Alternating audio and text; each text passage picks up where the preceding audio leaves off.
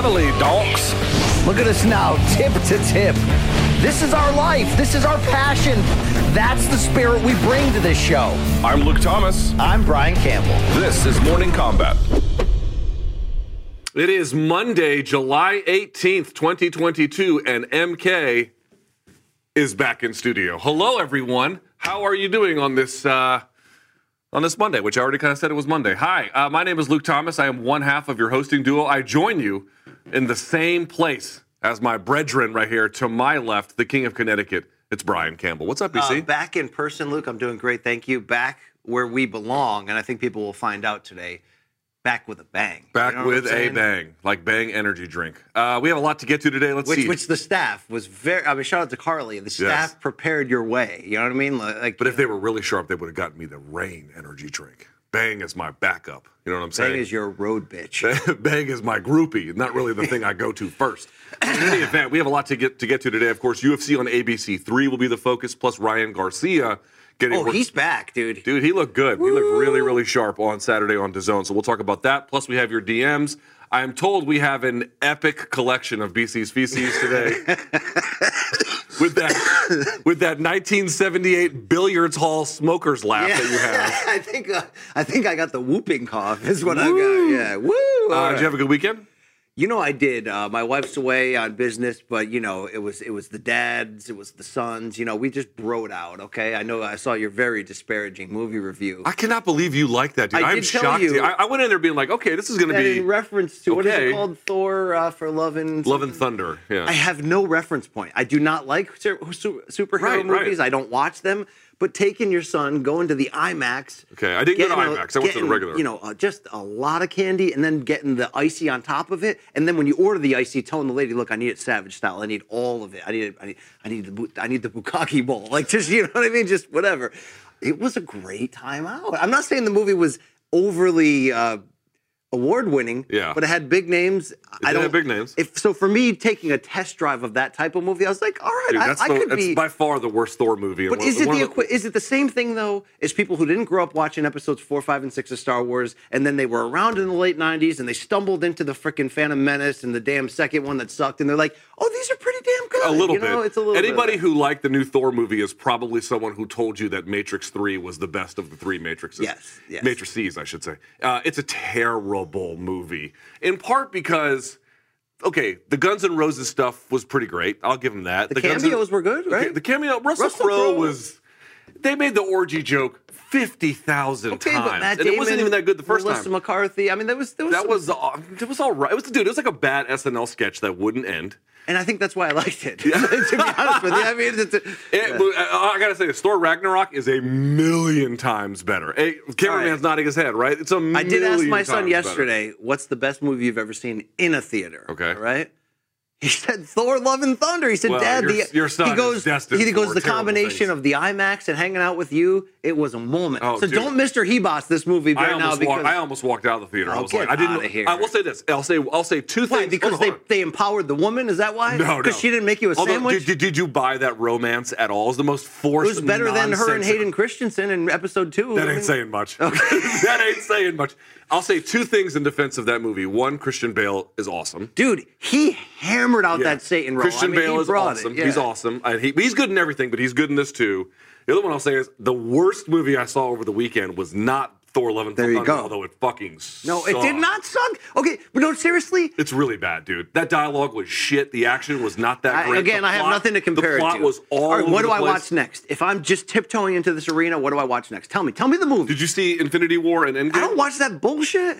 No, like the Avengers, Infinity War. I ain't seen any of the Guardians. Well, I don't watch Spider-Man. So here's my biggest thing. You want me to start with Tobey Maguire? I actually rewatched Infinity War after this new Thor movie because I was like, I don't remember him and the Guardians interacting this way. The humor in Infinity War is much. They turned Thor into some like bumbling fucking nerd. They did. It was a little bit like. That's not who he is. Remember they turned Luke Skywalker into a bitch in episode 8? It kind of reminds you of that. Yeah, I know. But here's what I'll say. The worst movie I saw over the weekend, as bad as Thor is, and don't let anyone tell you it's good, it's bad. It's pretty good. It's pretty terrible. The new Jurassic Park. Yeah, I'm not literally every time. If they should have that theater in one. They should have that movie in one theater, and when everyone walks out, the director should just take turns spitting in every audience member's face. You should have to watch that while you get a drive-through prostate check. Is that what you're saying? Honestly, I'm dead serious. I cannot believe that didn't go straight to DVD. It is. Wow. It is Vegas Thor is just vacation level? Thor is just a really bad movie. The new Jurassic Park is unbearably awful. Like Is I Jeff was like, Goldblum what in the it? fuck? Yeah, dude. But like in the worst way. Oh, boy. In the worst See, way. I've never seen the first one. I've never seen any of them, Luke. You didn't read the book either? Books. I read all of Michael Crichton's books. You know what books are when you run out of toilet paper, Luke? That's what books are. Phone Right? books in Turkey. Books are to hold books up in the Turkey. bottom of my bed. All right. Yes. We have a lot to get to today, including this coffee here. So you can give us a follow on all the socials down there. Happy to be back in studio. Thank you guys so much for joining us. Give us a thumbs up and subscribe on YouTube and all that shit. We did do 2 post-fight shows for you guys this weekend on non-pay-per-view events. He did you for Ryan Garcia. I got you for UFC on ABC3. So thanks for folks who watched that. We're going to sort of put it all together here on today's show. And BC, Extra what else? credit. We got a big extra credit We got coming extra out. credit coming out today as We're well. also getting Chuck Mindenhall in this building a little bit later. You won't see it for a little bit, but it's coming, okay? Indeed. So we have a lot to get to today. You can stream Showtime.com, 30-day free trial. If you like it, you can keep it. If not, you can bounce. You can get shirts like this Yeah, get at that. morningcombat.store. There you go. I don't know if we have the new stuff that you had requested. No, we didn't get the real talk, but how about our brethren over there at Rustic Tribal Design who have been outfitting some of our, backdrops in here? I mean, look, this Dude, that is is- this is Did great. they engrave the They glass? didn't go that far, but Okay, well, they kinda we can keep our half-stepped alcohol. it. We can keep our you can keep your whole array of Delta 8s and vapes back there. I know. so, It's the best part is people send me drinking paraphernalia now that I really only drink during live shows is really the Yeah, only time pretty and much, yeah. on the road. But no, I don't really drink that much anymore. So as you can tell, I suppose. But I appreciate them just the But same. just the same. great to be back. But no Jake today. What? Yeah, Jake is, well, no one ever accused him of being the hardest worker in the room. Oh, come on. You know what I'm saying? Come on. Hopefully he all might right. have a thing. We'll see. If you're ready to get going, I am as well, good sir. You ready to kick things off?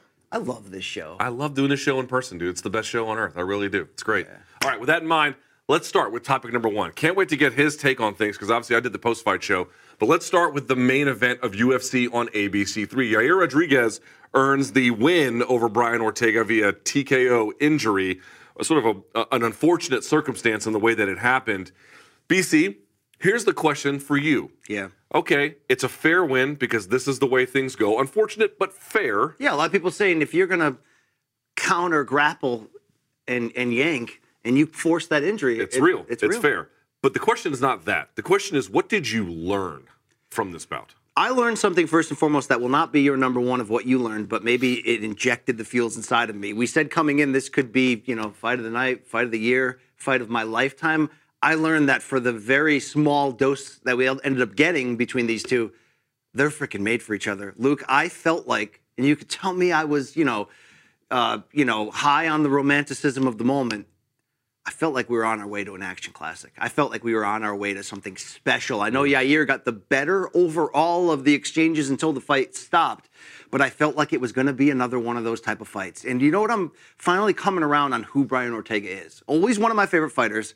Maybe at times I get a little too extra critical of him because I see the flashes of greatness. You want to see greatness across the board.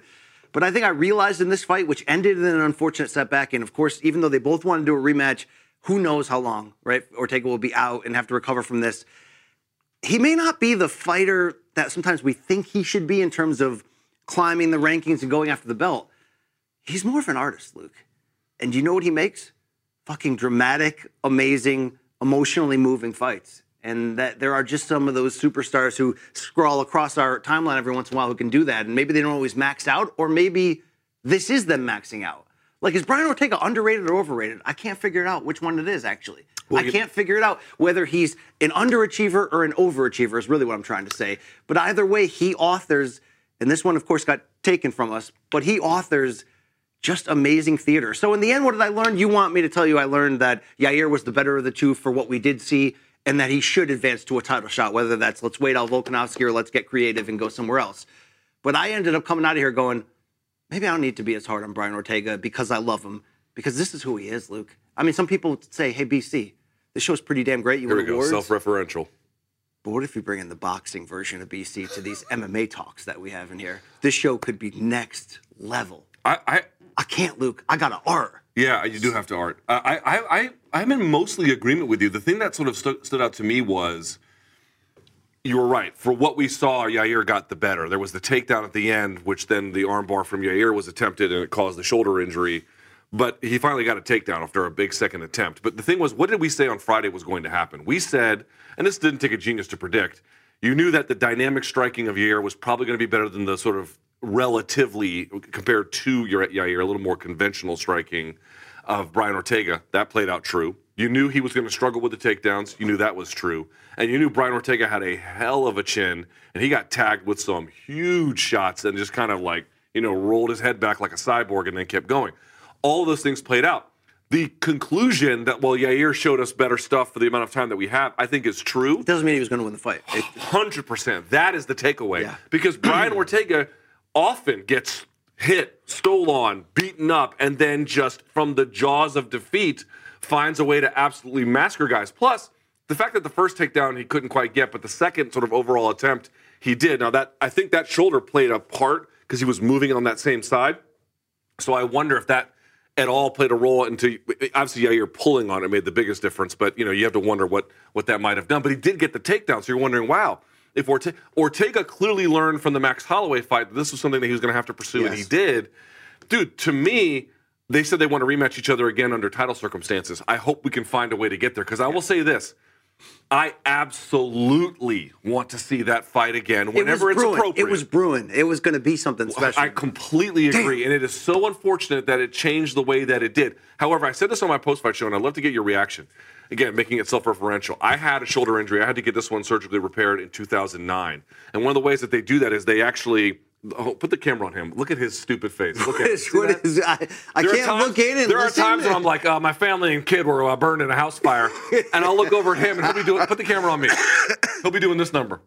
Like that Thierry Henry fucking meme, It means I'm actively listening, Luke, okay? The point I'm trying to make is, if you ever had shoulder surgery, what they often end up doing is they often restrict mobility on purpose, so that you don't have subsequent dislocations. I don't know if he had one surgery and one surgery or two surgeries on one shoulder. Either way, let me just say this, BC. If your shoulder is still falling out of the socket that easily post-surgery, you might have some serious long-term problems. What do you make of? Do you worry about that at all? I do. And it's part of my coping mechanism to get to the point where I know Brian Ortega is one of my favorite fighters. I want him to be great. He can compete with anybody on any given night. He has one of those games where you can just hit that button and flash into full elite mode. But I'm finally realizing to get that out of himself, he's got to be who he is, which means someone who gets himself into wars sometimes when it's not always the best case, because I think in the back of his mind, he's always there looking to create that error when somebody makes one mistake in a position where they think they have the advantage. But that leads to endings like this. It leads to injuries. When you are an artist at the end of the day, rather than somebody whose sole focus is climbing the ladder and winning, and I'm not saying that's not part of what makes him up. He's in here to win, but he's an artist, Luke, so sometimes you get incomplete arcs. And this is another step in a sort of incomplete arc. A guy who swung big in his two big title opportunities, missed 2 years to multiple injuries, kind of, this could set up a stretch where he's kind of floating for a while. I do think he'll be back. I do think he'll be back in big fights. I don't know if he'll ever win a huge fight again that he's done in the past. But every time he's there, you got to see him. And what we saw of here, it was brewing to be special. But I think when you fight in that style with that mindset, you could lose fights out of nowhere. Fights can also fall apart because of injuries because, he's aggressive. He's aggressive as shit, Luke. He came right out in the opening bell and kind of did what you didn't want him to do, which is not really move his head and just stand in there and trade. And that's what he does. I disagree a little bit, right? Because didn't he go for two prolonged takedown attempts? And again, one of them failed. But to me, one of the lessons there was like he knew if I stand with him for a long amount of time, I'm going to get chewed up. Might as well clinch and see what I can do from there. He finally made some of the smarter sort of adjustments. Not an overall commitment to defense like you would sort of want if you're saying, can this guy be an elite guy who constantly beats somebody better than him, step up the ladder. I don't think he can be that. I just don't think it's in him. The performance against Korean Zombie notwithstanding, probably due to the speed difference and the footwork and all that. But it's just like, now it's like, okay, for as long as we have him left, and it should be a while, right? He's, 31? As long as he recovers from this, although he's now had multiple issues with the same, I just want to see who else could he fight. Look, we've seen him in the past talk about, I'll move up and fight Colby to settle a grudge. I can fight much bigger than people realize. from here on out, Luke, he's in that category of the Chandlers, of the Poiriers, of the guys who you love anyway. You're going to watch them anyway because they're in big fights. But no matter where they are in their career, no matter who they're fighting, you got to see it. I mean, and that is, does that mean anything? Does that matter? For some guys, that's the only thing that matters. And I think for Ortega, it's just the way he's wired, man. He's just going to end up in these. And I'm done trying to pull back on the reins. I'm now saying, go for it. Be Brian Ortega. So let me circle back and ask you the question I asked myself and still don't know the answer. Is Brian Ortega, from what we've seen at the highest level, which have been aborted or have been brawls in which he had big moments but ultimately lost one-sided fights, is he overachieving or underachieving in terms of what we actually get out of him each fight? Well, that's a great question. I think maybe this will answer it. My sense of, and again, it was 4 minutes or whatever it was not even around, so who the hell is to say? But the idea, I was waiting to see is because the Korean Zombie fight, he didn't get hit a whole lot, right? There was a little bit of it, but he did a really good job of hitting and not getting hit, relatively speaking. And then he fights Volkanovski, and Volkanovski chews him up. But that's Volkanovski, that's the very best guy maybe in the sport. But he didn't move his head once in that fight, though, to be fair. The Volkanovski fight? Right. I mean, okay, but you get what I'm trying to say. I was wondering, is he going to mature in a direction where he kind of leaves with the kind of thing you're excited about and accepting? Is he going to leave some of that behind? Now, again, Yair is a very dynamic striker, but he's not a champion as it stands today. And so my thought was, after it was all over, I was like, he's just going to be the guy that gets hit a lot. He's just going to be that guy. He's just going to be the guy that gets hit a lot. Now, he'll make some improvements. And again, I want to be very clear about this. The idea that because he was getting hit a lot, for most fighters, most of the time, that means shit's going downhill. Yeah. For Brian Ortega, it doesn't necessarily mean that by virtue of all the other heroics all the rabbits he's pulled out of hats. We know that's not necessarily true. But I guess the only point I was trying to make was I thought we'd see a little bit more of a matured, developed, strikingly aware defensive skill set. And going for the takedowns is part of that. But on the striking itself, my man's he's just kind of going to be, he's just going to be there. And he's going to outlast people that don't have the same backbone. But against the very elite, I'm still in that conundrum. Is he able to compete with them on this level because he overachieves and is so all in with his balls, right? Yeah. Or is he still sacrificing a certain level of restraint that could get him farther because these moments are just too fun to not get into, or because that's just who he is? Either way, you got to see him, and whether you think it matters or not, if he's not in your now group of stop traffic, I got to see who he's fighting next. I mean, he is, Luke, and he showed that again. But he also lost the fight, so let me flip it back to you on Yair. Okay. Did we learn enough about Yair in this win, now one fight winning streak, because remember he lost to Max despite everything he gained critically from that, to say, yeah, let's whatever form it is, interim or full, he's fighting for the title next? So the answer is no, but I want to talk about that in just a second. Before we do that, because that's point number 2. So I just want to... I didn't really read the rundown, that's fine. It's okay. We will get to this very question. Last thing on the part 1. Danny Segura had noted this, and I think it's a fair point. You coming from boxing almost take it for granted. They each come out to these really deeply culturally rich songs of Mexican heritage, and the love between them was great. And I think the song that Ortega came out to was Caliente Sangre. I think that was the name of it. In any event, what does that mean? Hot blood. Hot blood. Hot blood. Yeah. So wait, is sangre in the same as sangria? Is that the same? That's exactly right. So that means what? Blood drink? I don't know if it means blood drink, but I think there's the root derivation of the word. Where I come from, sangria is for bitches. Pass another marg down this way, guy. The point I wanted to make was, dude, obviously the crowd in Long Island was great. They sold the place out.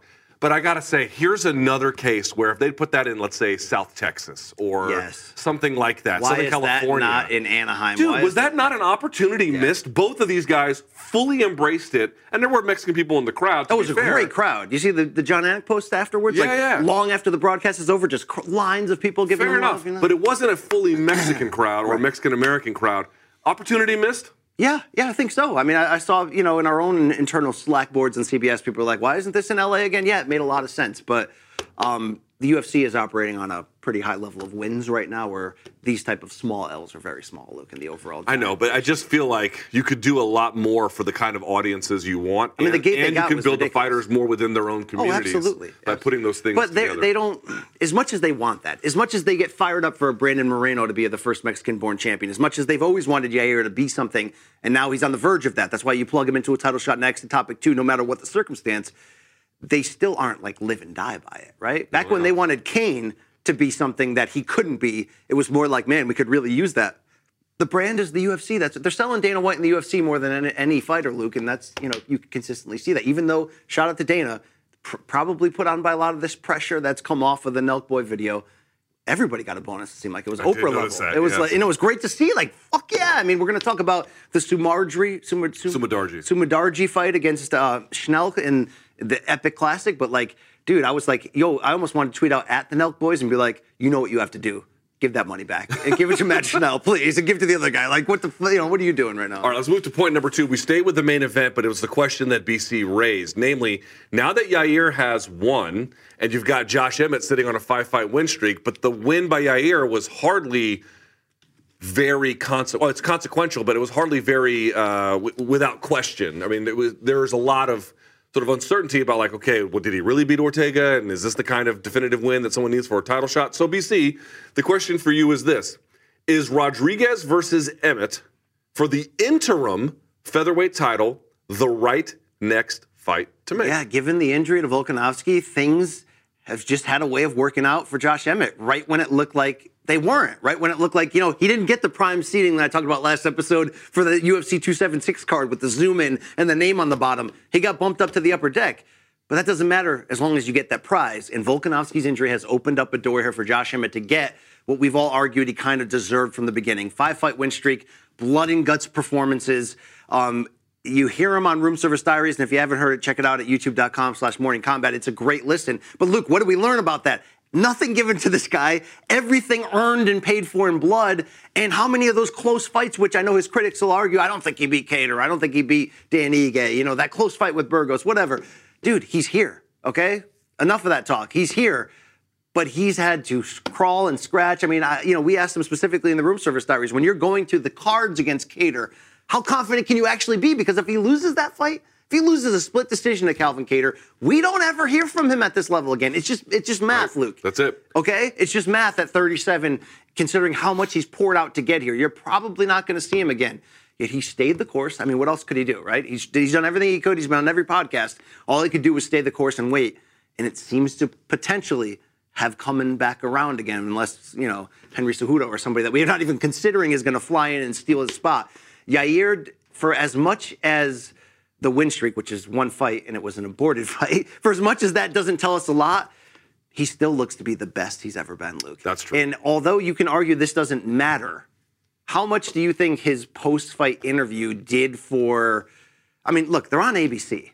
It almost felt like a planted question. Would you say that when Daniel Cormier goes, what do you want to say to your Latin fans out there? Yeah, of course. Yet he freaking delivered it. And I don't know if you saw the video of him walking down the aisle giving high fives.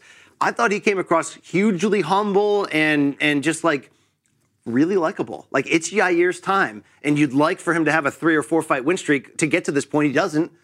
But as long as he's fighting the guy who deserves even more to be there in Josh Emmett, this is the perfect use of an interim title. It's still a number 1 contenders fight, but it's the perfect use of an interim title for 2 people that deserve it. And then let's see who can come out of that and fight Volkanovski when he comes back around the other end. Because Volkanovski ain't getting the lightweight title shot anytime soon. And I don't think he should right now. Probably It's too not. crowded up there, Luke. Here's what I would say. You can't argue that Emmett doesn't deserve the title shot because the Kattar fight was close, and then claim that Yair does deserve the title shot off of a 1-fight win streak that came, yes, that he produced by virtue of what he was doing, but produced it via injury from a sort of what probably was a medically, not dubious situation ahead of time, but a medically affected one, right? Like he probably had some kind of pre-existing condition there that made that injury possible. I don't think that Yair has that kind of pulling strength to do that kind of thing. You can't claim that that's the authoritative one win you need to punch your ticket to a title shot against maybe the very best fighter on earth. What you can argue is, hey, it's not Yair's fault that Ortega's shoulder fell out the way that it did. Fair enough. And you can say, well, Kattar made a strong account of himself, but the judges gave it to him, but it was a little bit dicey. It's close. Yeah. We have an unresolved top contender situation. And Emmett, to me, has obviously a longer winning streak, and I think has fought better guys personally and done better against them. But Yair did well enough for the time that we saw him. He gave Max Holloway hell. Yes. He is well-liked. He is popular. And it'd be a fresh fight in either case for Volkanovski. Interim title or not, I don't know. But the next fight to make for sure, is Josh Emmett versus Yair Rodriguez. That is the fight that you have to make winner take all in that case. I agree with you, but time for a hard question. We're going to turn the camera. There we go.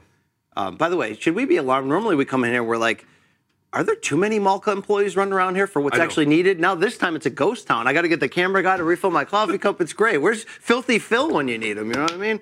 You know this new guy's name? Gojira? Gojira? Yeah, brother. Thank you, sir. Thank you. Appreciate that. All right, can't even give him some FaceTime there in the back. All right, Luke, what I was going to say was you might not want to answer this question right now because it looks like Josh Emmett probably deserves and will get his chance. But on paper, is Yair Rodriguez the only remaining featherweight who could potentially take the title from Volkanovski right now? I mean, look, Ortega came close, so you can't remove Ortega from this conversation, but he's injured. He's not, he's out right now. Is Yair the last guy standing who, in your mind, you could say, all right, I could imagine him doing it. I could imagine it. Because this is a new Volkanovski. The guy that beat Max's ass in the third fight, that's a new. I would say that, you couldn't fully dismiss two names. One, Arnold Allen. I would pick Volkanovski over him. Oh, no. I like Arnold Allen a lot, okay. But don't do that. How about this one? Movsar Evloev. Now you're getting into my collection of hammers. Now you're like ABC. Deep in the tool bag. Yeah. So I would say in the top five, it's Kattar, Emmett, Rodriguez, Ortega, Holloway. Yeah, in that sense, it's just Emmett and Yair left. That's all. And both of them don't deserve to get the fight. Only one of them does.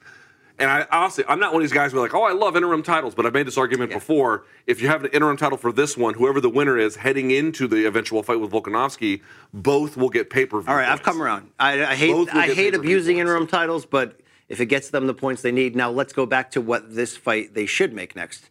Emmett versus Rodriguez. Was Team Emmett at their house in Sacramento?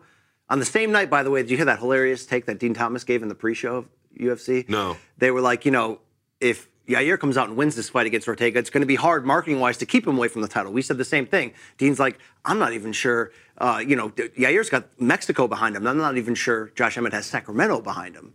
Harsh, but fair. Jesus Christ. But when he's sitting home in Sacramento, and we love us some Josh Emmett right here, is he celebrating when that fight ends abruptly and the door is now, kicked back open? He's got to be, right? That's got to be like, oh, shit, that is I bet he would have preferred Ortega to win, because if Ortega wins, who's already had the 2 title shots, that would have given Emmett free and clear. But what I'll say is this. We're not even talking about how awesome a fight Emmett versus Yair Rodriguez That's what I want you to talk about. Two action fighters to the nth degree. But different kinds of action fighters. One more of a... How does the fight between Emmett and Yair look in your mind? That's what I'm saying, because Emmett's more of a... Emmett almost purposely dumbed himself down a bit when we were talking to him, Room Service Diaries, right? There was a point where you and I looked and caught eyes. You're like, so what is your mindset, your game plan? Yeah, he's like, I don't game plan. I'm like, sorry, what? I just go in there and throw right hands and fight like a caveman, and if my face doesn't fall off, I win. I mean, that's kind of what he said, and you even were like, I want to give you a second chance here. Now, he didn't really mean that, but in his mind, he looks at himself as an adaptable guy who, no matter what the competition is bringing, he's going to adjust and inflict what he does, which is big right hands, put the pressure on you like that. Obviously, Yair is a crafty, creative artiste of a striker, but no less dangerous. I mean, could this end in a brutal fight in which Yair stops him and carves him up late? It's possible. But could Emmett also take this guy down, Luke? Could Emmett be fighting downhill the whole time and eventually just in a war just outman him? Also possible. Buckle up, dude. Featherweight kind of on fire right now. And it may not be as high in my mind as bantamweight, the best division in the sport right now. Women's strawweight, always among the best divisions in the sport right now. And you got to shout out lightweight. It's still there. Still not going anywhere. It's still fucking rules, right, brother? Mm-hmm. Yes. Okay. Featherweight. You thought I got off the exit and had no idea where I was. Yeah, a little bit. No, not true. Featherweight is coming the hell on. Right now, this core of guys atop, and Shane Burgo's not done yet, which I'm sure we can talk about at some point. But, dude, they're all going to be bangers of fights. It's fantastic. Do you like Emmett's chances here? What will the I'll say this. I would favor Emmett to win on the argument that Emmett's wrestling would be the difference maker. If Max Holloway is getting you down, that's one thing. Max is extremely good. Not known as a wrestler, but certainly quite talented. But then Brian Ortega, who has historically a 24% takedown success rate, which is very low, for him to get the takedown, granted it may have injured his shoulder, but who knows what the medical condition was ahead of time. Still, he did get him down. let me just say something. If those two guys can get him down, Emmett's going to get him down. The question you have to ask yourself is Emmett even going to try to do that? Because Emmett loves to fucking brawl on the feet. He likes to stand and fucking bang. trade, dude. That everyone's like, oh, Yair should get it, or whatever your position is. Because granted, he's significantly more popular than Josh Emmett, but I'm just trying to explain to people, an Emmett versus Yair Rodriguez fight is absolutely bonkers. That is and for an interim title, probably would have been a main event no matter what, even if they put it on a fight night. That's a 5-round fight. You got to be shitting. That could be a pay-per-view co-main coming up. That could be something. I mean, honestly, even if Emmett makes it through that one, Yair is going to take a pound of flesh from him. Like, he is going to go into that Volkanovski fight, assuming he even wins. Like Shylock and the Merchant of Venice, right? I mean, I don't know if that's the best comparison I've ever heard. I was trying to get literary. I was trying to get on your team here with the books, you know? Yeah. Well, in any event, it's worth thinking about that Yair certainly is capable of winning that one on the feet. He could knock Emmett out if Emmett's not careful. I think he probably is the better striker of the two. But I would say Emmett's a little bit more physical, a little bit more well-rounded in terms of all of his offensive weapons. Either way, that's all. Those two have to fight. Because the argument for either guy, given what has happened in the division, given how the sport works, no one's argument is ironclad. Emmett's resume is a little bit stronger, but it's hardly that case that Yair's resume is weak, and he has this significant popular backing. Yeah. Plus, he would also have an action fight with. And you're asking yourself, who else could it be outside of that great doctor deciding to change his ways? You know what I'm talking about? What? Not Kevorkian, not Nasser. I'm talking about Zabit. Outside of him deciding to change his ways, Luke, okay, and come on down, who else are you going to give it to? Nobody. It's time. Let's do it. Appointment viewing. So I'm fired up. And Yair, look, again, we'll put the bow on it like we started.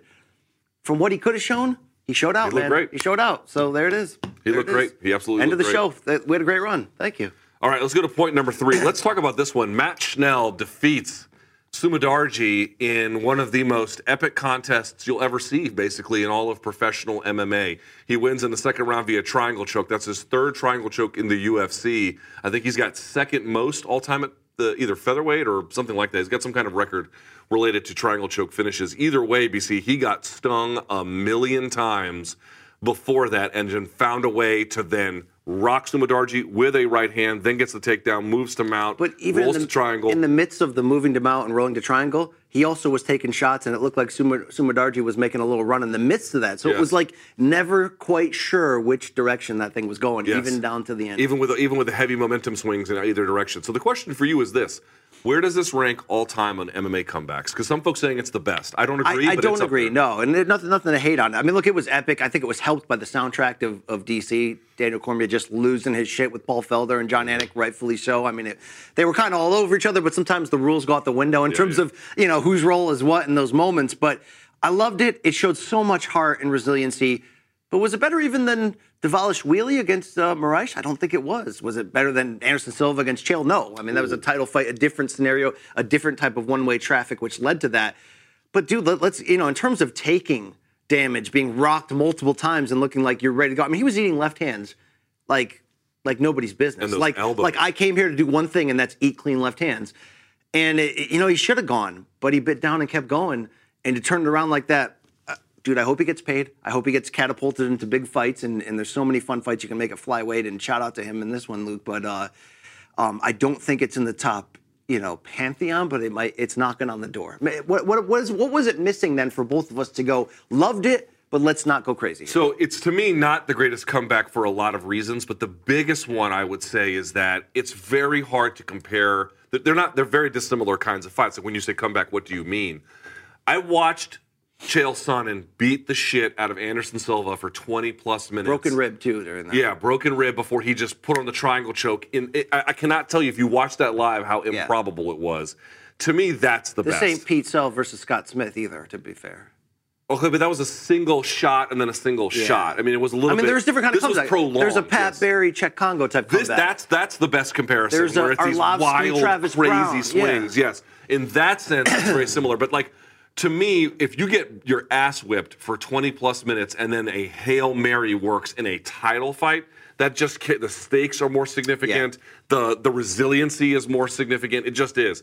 But if you're comparing it to these ones where these momentum swings in either direction, it's probably 2 or 3 in all-time best comebacks. In fact, Tapology was a great site. They have their listed top comebacks. Now, they don't really separate them out for the way we're doing it, but here's what they have listed as their top 10. You tell me if you think it fits inside of it. I think it fits somewhere neatly around the top You 3. just said 2 or 3, which is high. Luke. I think, yeah. So you're basically saying it's not the greatest I've ever seen, but it's just about second best. It's pretty good. Yeah. I'm pushing it back. I mean, I got more emotional connection maybe to Scott Smith Kung Lee in part 1. I mean, there's just that sort of like that was improbable. somebody because getting of tuned up, Kung and Lee then that was a bigger figure. grand slam on the final pitch to come back. Okay, so number 10, they have Okami versus Boch. It's certainly better than that.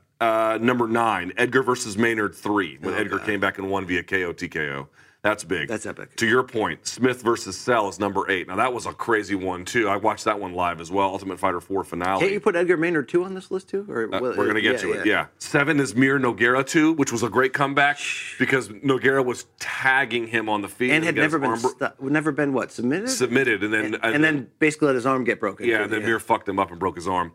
Number 6, Emelianenko versus Randleman. That was when Randleman spiked him on his head, and he still got beat. But that one, he got spiked, and then there was a lull in the action, and then there was a reversal. Fader's like, fuck CTE. Number 5, this was great and historic and a title fight, but still, the action-wise, not as good. They have Hughes versus Trigg 2, which was good. To your point, number 4, Edgar versus Maynard 2. That's a crazy one. That's a high level. Was that a title? 2 and 3 were title fights, right? I don't know if 2 was. I can't remember anymore. Okay, here's where you get to the meat and potatoes. Number 3, Lesnar versus Carwin.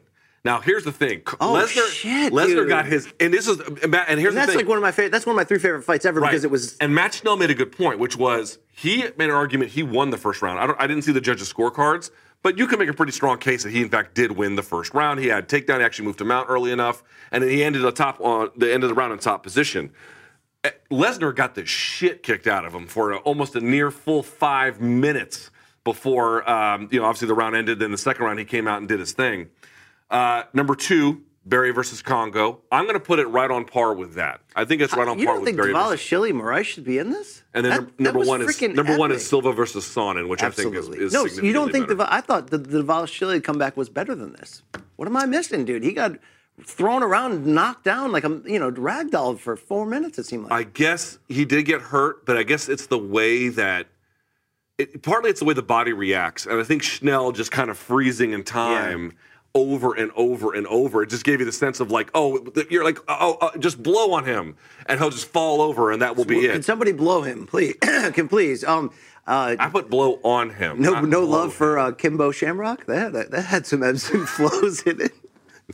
I mean, nobody had a heart attack, that was a sad fight. It was that was actually kind of. I'm trying to see where do they put Moraes versus Dvalishvili. 11 is Bektic versus Elkins, which is another good one. Yes. They've got at 12. They've got Lewis versus Volkov. Remember, Derek Lewis got his ass whooped and then had the Hail Mary at the end. That's the same fight as Wonder Boy versus Pettis, by the way. Same exact fight. And another one they have that is closer to Silva Son, and they have at 14, which is Holm versus Tate. Holm basically won 4.5 rounds. Oh, God. And then in the very last round, Misha took the back and choked her out. How about Holly as she's going out, throwing punches while getting choked? Oh, yeah. That's the fighting spirit. Yeah, it sure is. Bitch. It sure is. McGregor versus Diaz is number 16. That was a bit of a comeback fight. That was the Roar. That fight, 196, I was in the media room because we had maxed out for ESPN the cage side seats. Mm-hmm.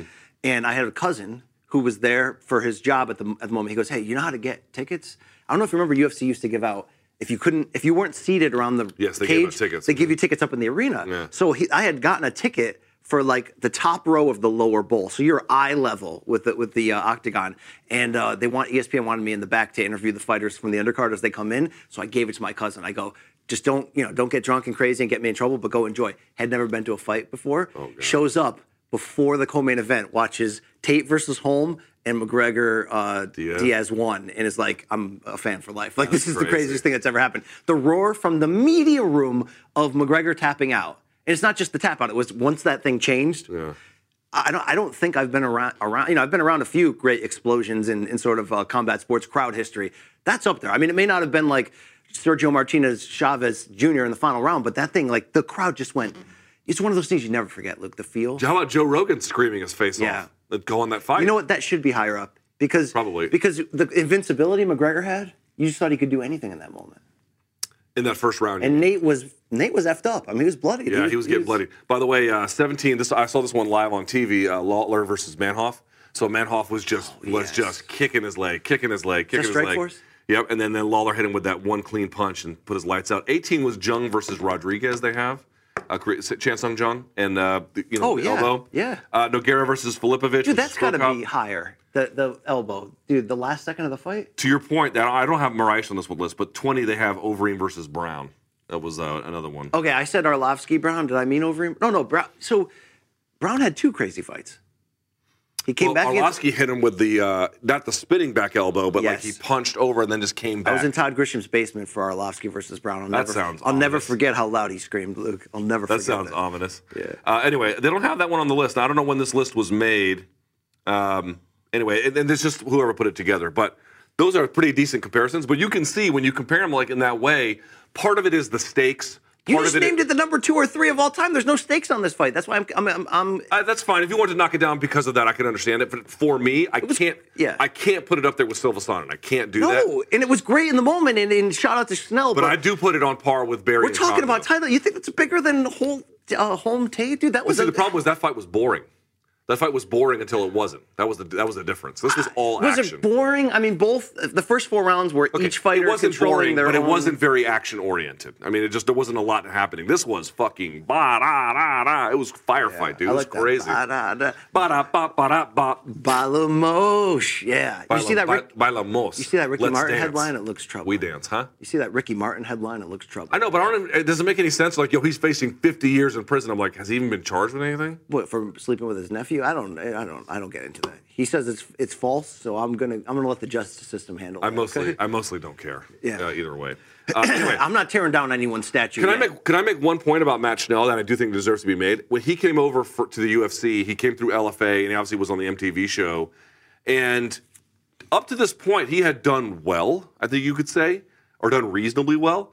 But I was wondering, I'm like, is he going to make it? To me, this felt like the first time like he put his name in the history of the UFC. This was him finally standing out from whatever his background was that ever kind of lifted him from the Danger Show or Cage, whatever it was called. This was him finally separating from the pack and having a moment that was his that will go down in UFC history. I mean, if they're putting fights in the Hall of Fame, honestly... This can't be in the Hall of Fame. Why not? Why not? Do you think it was better... Your water looks fucking gross. Well, I poured it in an empty coffee cup. That's why. That you are a sick fuck. You know, whatever it takes to get through these shows. Can we get a little? I don't want to. It looks like ramen soup. There's just with no ramen. I mean, it's All right. Again, no disrespect to this fight. What was it a round and a half? You think this fight's better than Swanson Choi? You think this fight's The fight overall, no. So in that sense, you have to. It all depends how you want to package it. But that round is one of the most fun rounds I've ever seen. Okay, but just so for the record, you just said it's either the second or third greatest comeback ever, and it's a Hall of Fame fight. You said both. No. I didn't. Let me be clear. You're saying it can't go in the Hall of Fame. And I'm simply saying, based on what's already. Okay, so Cub Swanson versus Doo Ho Choi is in there. It's a great fight. This, to me, the round 2 of that fight, not the overall fight, but round 2 of that fight is better than any of the rounds in that fight. Round 2 of this fight. Okay, but it's not a better fight overall, and I think at the end of the day, you know that. When I say it can go in the Hall of Fame, that's not me necessarily endorsing it. That's me saying, well, what else is in there? Dude, they have Diego Sanchez versus Clay Guida in there, and that's a fun fight. Round 2 of this one's better than any of those rounds. So why can't it? Can we get Carl Parisian in there? Hey, listen, the Heat will put some heat on you. Get a couple classics. Well, what's the one we both like? Diego was the big one for me. Diego versus Caro was the big one for me. And then Carl versus Nick, right? Carl versus, yes, that was another good one. That was crazy. Also, the fight against St. Pierre wasn't that great, but it's because he got his ass kicked. But he had some good ones. He had some good ones for sure. You're turning me on to Armenians, mostly the men, but you're turning me on to them, Luke. Yeah, dude, they're great people. Yeah. They're very successful. I got nothing bad to say.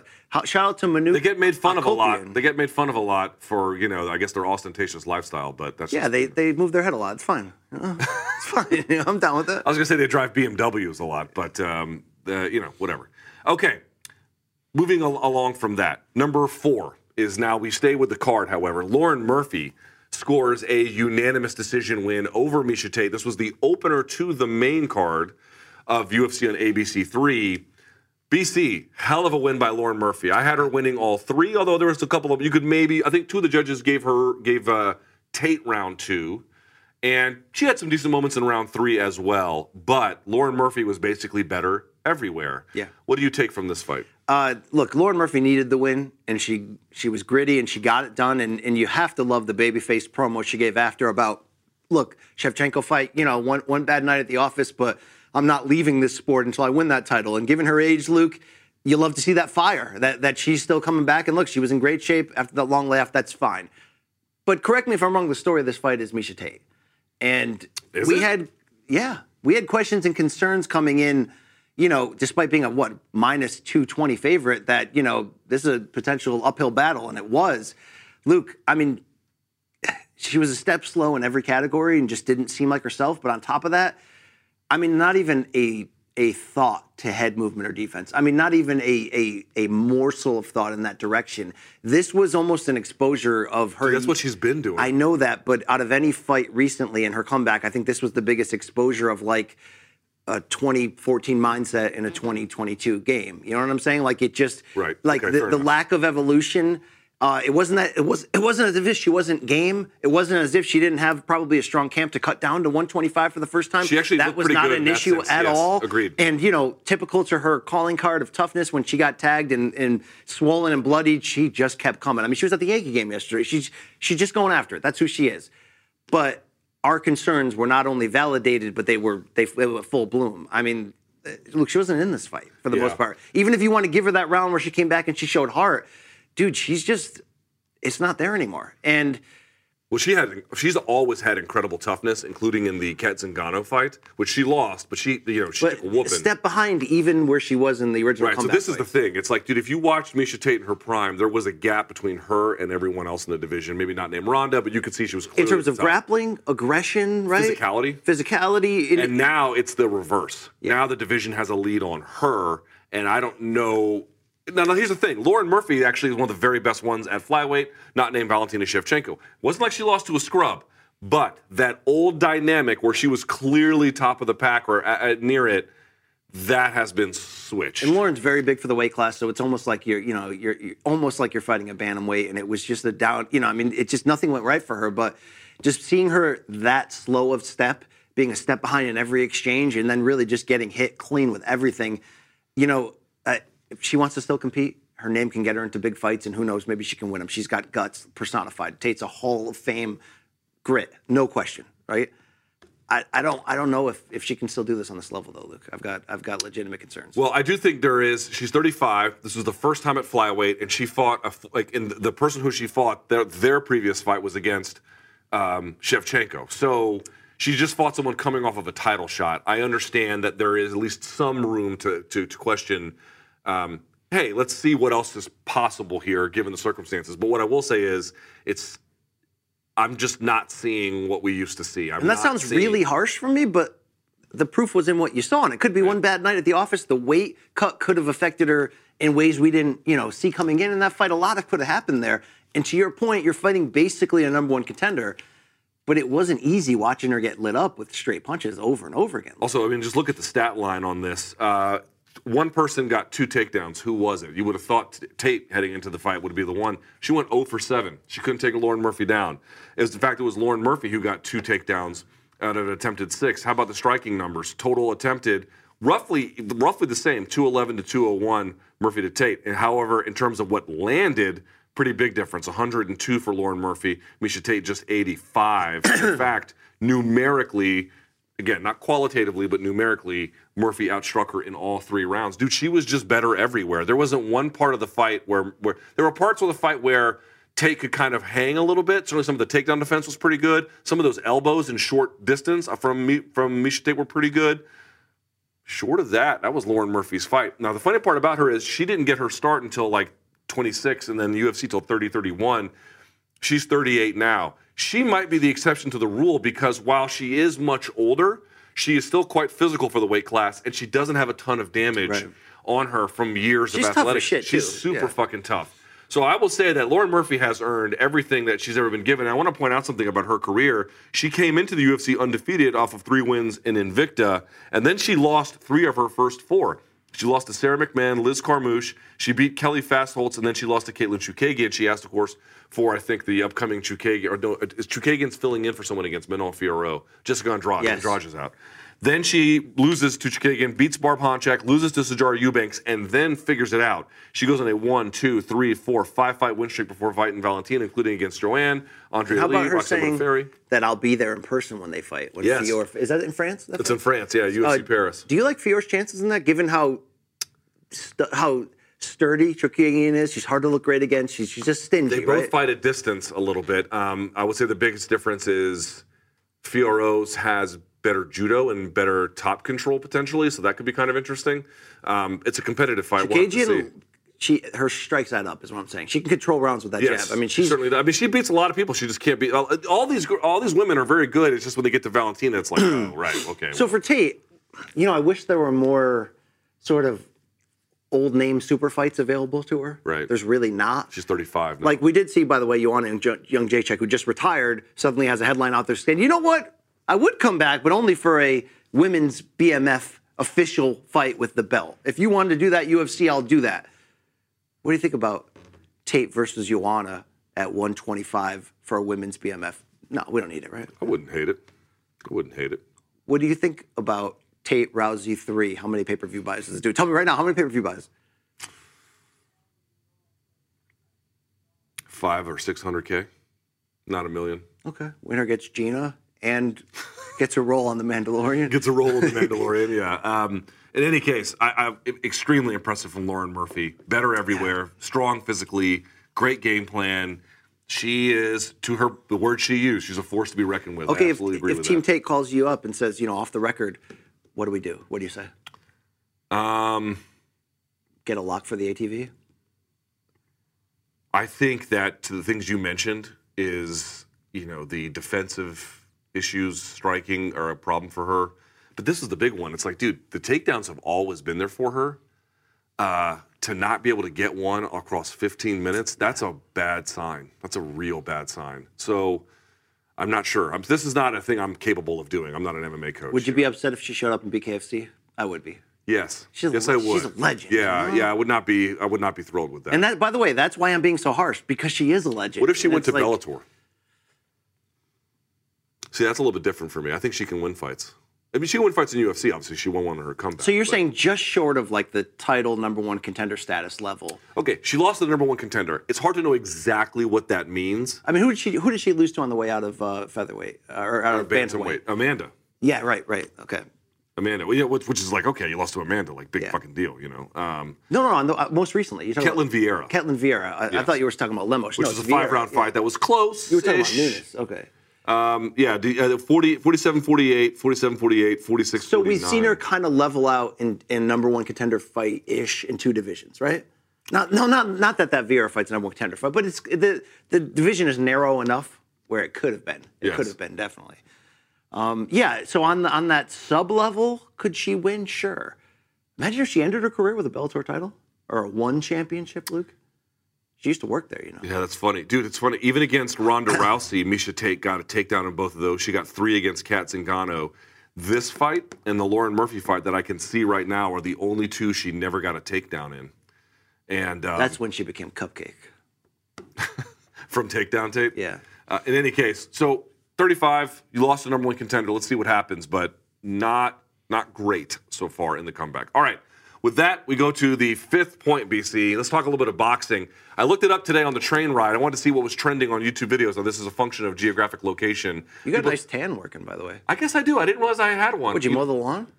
I took my daughter to the pool yesterday. Oh, she loves those splash pads. Because we finally tested negative. It took fucking forever. And then I went to the... you know what?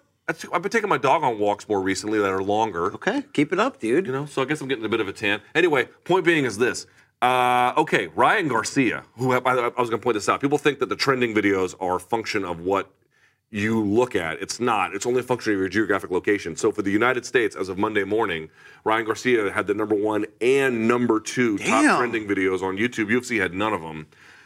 He stops Javier Fortuna in the 6th round. BC, I watched the fight on Sunday night. I didn't watch it live. Too bad our reaction didn't get caught in that trending trap. You know, we could have done big It would have been traffic. nice. It would have been nice. But I think the folks who watched, I got to say, I'll pitch it to you, but here's my initial quick Well, I want to thought. hear your take, so don't pitch anything to me. Okay, Talk dude, to me I about thought it. Ryan Garcia looked fucking great. He looked great. He had a great game plan. He had Fortuna on the back foot, which you knew he was going to have.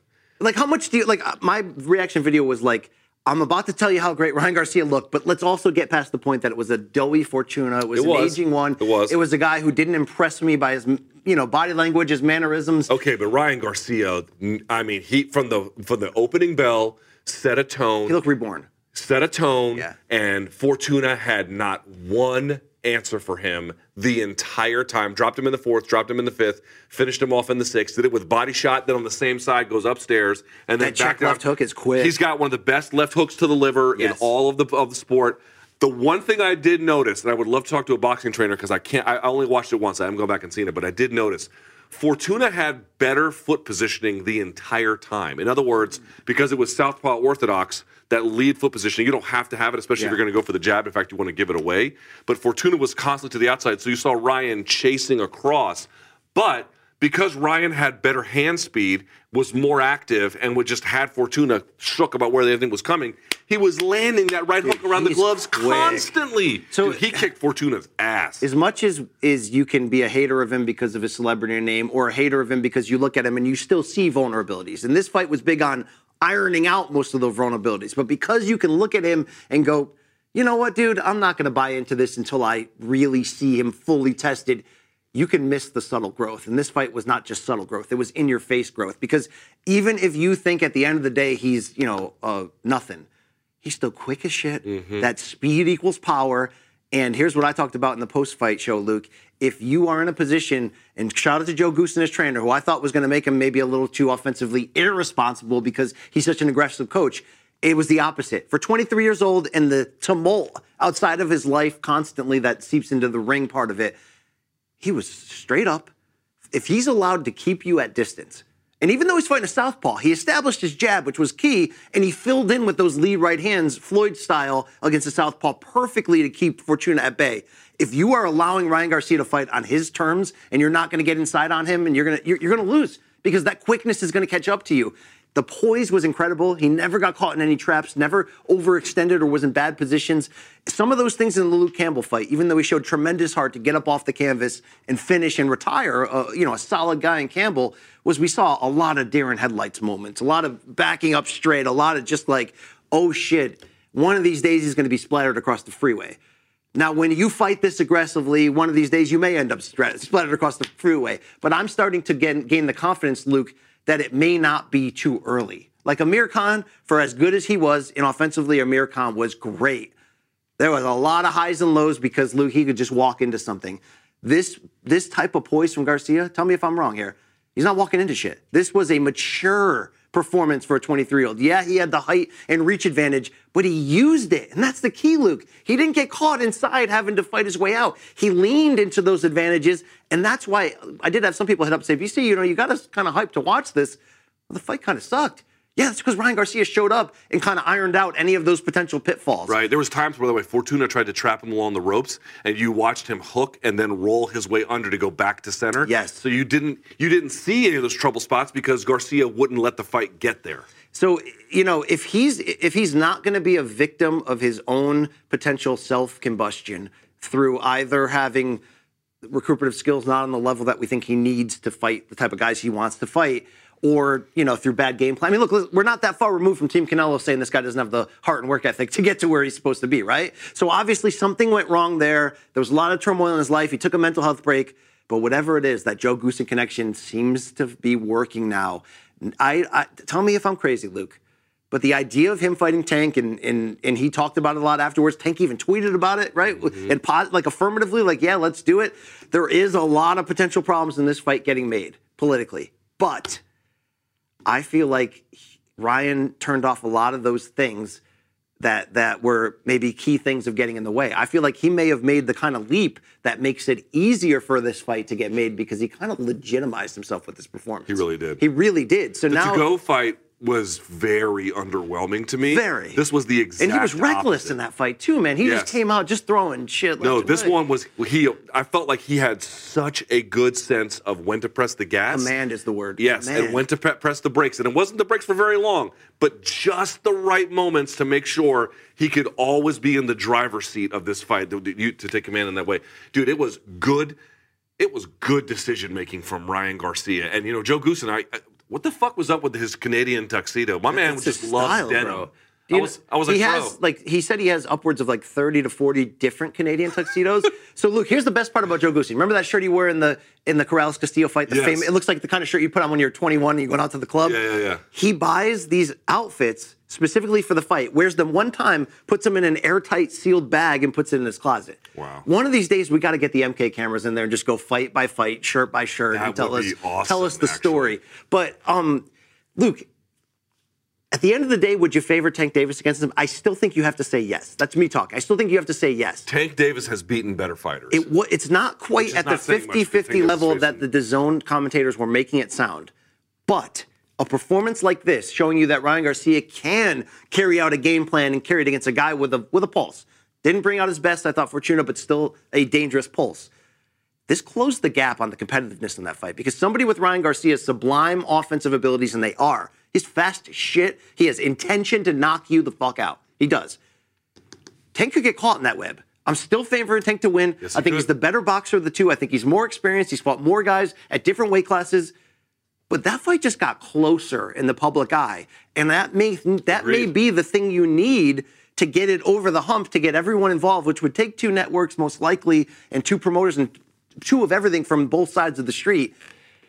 I feel like, given Ryan #1 Google search, we know he's got, 9 million Instagram followers, whatever it is. We know Tank can pack any arena and is turning a steady uphill climb in pay-per-view buys and becoming something legitimate. I think we just got closer to this being a reality. Okay, but the one caveat is, and let's pitch it back to you, is that after the fight, he's like, dude, I'm not going back to 135. That's interesting. I feel better at 140. I feel so much better at 140. It's 140 or bust. And he even said, if they can't make the Tank Davis fight, I'm happy to fight Teofimo Lopez at 140 pounds, which, by the way, not mad at that fight either. I would love to see that contest. Or can we finally have the Haney fight? Teofimo has a fight coming up in August. We'll see how things go for him. What do you make of the 140 argument? I love that he was so stringent. I'm done with 135. I'm done. Look, here's the deal. All the young names in the sport that are poised to take it over, they're all in or just below 135. But they're all slowly moving up, right? Teo just moved up. Dude, Tank's been saying he'll fight at 140. I mean, he already did. He fought Mario Barrios at pay-per-view at 140. Tank's willing to do it. A lot of these guys are ready to move up. For him to tell me how important you think this is, for Ryan Garcia to know ahead of time that this is the right move, rather than a poor performance in a big fight telling him that his body has outgrown the weight class. I think this is going to end up being strategically key for him. Maybe a big part of why he looks so different could be the comfortability with Joe Goosen. It could be matchup oriented. It could be a lot of things. But I think also not having to worry about that. We saw him a full-fledged, I think, the broadcast said he rehydrated up, into the high 150s. I mean, he's a big, tall, long kid. Yes. If he's going to come in there even stronger and not have to worry about the taxing of himself, and that's only going to make him more offensively potent. It's only going to allow him to take a punch better. In theory, Rashad Evans always talks about when you cut hard weight, you don't have that punch resistance because your brain, from one shot, can quickly take you to, Also, to shaky ground. Fair point, totally true. But also, just think about something. This guy even admitted that he had like suicidal ideation. Yes. It sounds silly, but I do believe it's true that if you're trying to if you come from that kind of a place and you're trying to get better, dude, never underestimate how good feeling good is for you. And if he feels good and he feels comfortable and he's got this new trainer and he's really working through the style and he's having these performances, all of it feeds together to reinforce that's the direction I should go. I don't want to make these difficult cuts. Probably he could do it and do well, but it's about feeling good. It's about getting centered. It's about everything being the way that it sort of feels like it's supposed to be. 140 feels like that for him. I don't know what's best for him. Only he does. It's a shame that because I think there's bigger fights at 135. But dude, if they make that Lopez fight at 140, like just throwing it out there, I would fucking love that. Dude, his biggest fights are going to be at welterweight and super welterweight. You know that, right? Like he has the same type of body as Oscar De La Hoya, who started at 130 and then 35 and then moved up. So for him at 23 to do this, Luke, you're right about the mental side. It's got to be on point for him to be on point in the ring. And it's not just the scare with the mental health challenges he's had. We know he has haters. But, Luke, he went through the divorce with Canelo, which was very public, seeing his name called out and criticized by a guy that he probably looked up to as an older brother. Whether you think Canelo was doing that for the right purposes or not, that had to get to him. He's always got baby mama drama. I'm just saying, it is what it is, Luke, outside the ring. There's always things going on with him. This seemed like the most mature and complete, not just performance, but the way he carried himself. Do you put any stock in the post-fight interview? You know who texted me? Phil McKagan. You know that motherfucker. Yeah, I know Phil McKagan. Yeah, associate head coach, Colorado football. He said, look, I had the fight on, and my wife comes in the other room after that post-fight interview and goes, who's this kid? He's a star. The way he carried himself, the humility he showed afterwards, whether you want to buy into his whole spiritual rebirth or not, Luke, he seems grounded. He seems ready. He seems ready. So he just seemed comfortable. He seemed in the Luke Campbell fight. He didn't look all that. Certainly early, did not look comfortable, dude. He looked comfortable from the word go. Joe Goosen and everything else that's happened in his life has given him just a degree of, I don't know, breathability. It seems like he can just sort of relax a little bit, and when he's relaxed and focused, not relaxed to the point of lazy, but not agitated or nervous. When he's even keeled, dude, he can do amazing, amazing things. I went into this fight because I'd missed it live. I went into it being like, yo, I can't wait to hate on this motherfucker like it's a Thor movie. And then I saw it and I was like, you know what? That was actually, I actually walked away being like, okay, I am so much more excited for his future than I was after the to-go fight. The sport could use a star like him. I've been equally critical of you. I'm the one telling you that if, this gunslinger mentality, it's going to get him hurt. This is a new Ryan Garcia, though. I've come around. Let's make the big fights. And Luke, he seems like he really wants to. So it's going to come down to Oscar De La Hoya and Golden Boy being as willing to match him tough as he is. The thing going in his favor, of course, to make these type of super fights and 2 network pay-per-views is no one's questioning his star value.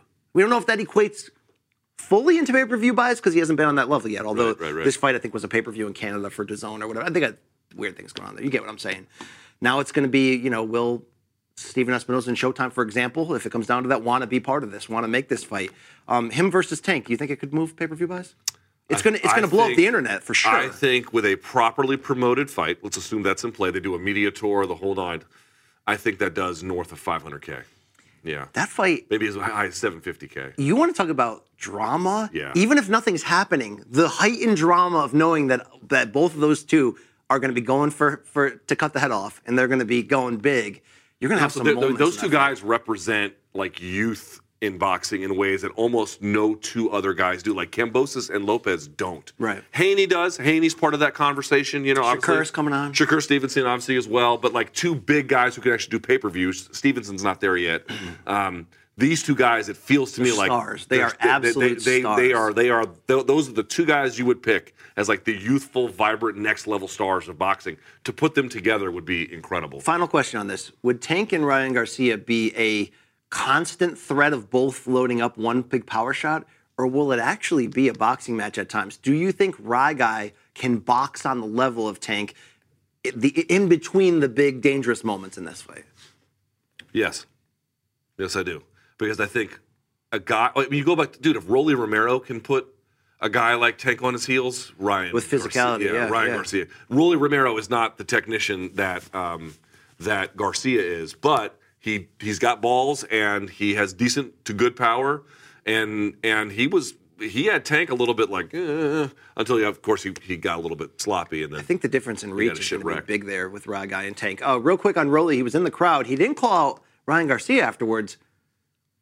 He called out Errol Spence Jr. at 147. Yeah, I mean, I don't give a fuck about that shit. I mean, dude, Errol Spence, even Errol was like, on Twitter, he's like, are we really talking about this? I mean, Errol would completely fucking obliterate him. Do you think he should go to 140, Rolly, and just take on big names? What do you think? Sure. I mean, Guy versus Rolly, you into that? Wouldn't hate it. Wouldn't pay for it on pay-per-view, but I wouldn't hate it. Okay. Wouldn't hate it. All right, just checking your pulse here. Yeah. But I have to say, if you were waiting for Ryan Garcia to turn a corner, I think you'd have to be in denial to say he didn't turn one on Saturday. He really did. Give me the state of his tattoo game at the moment.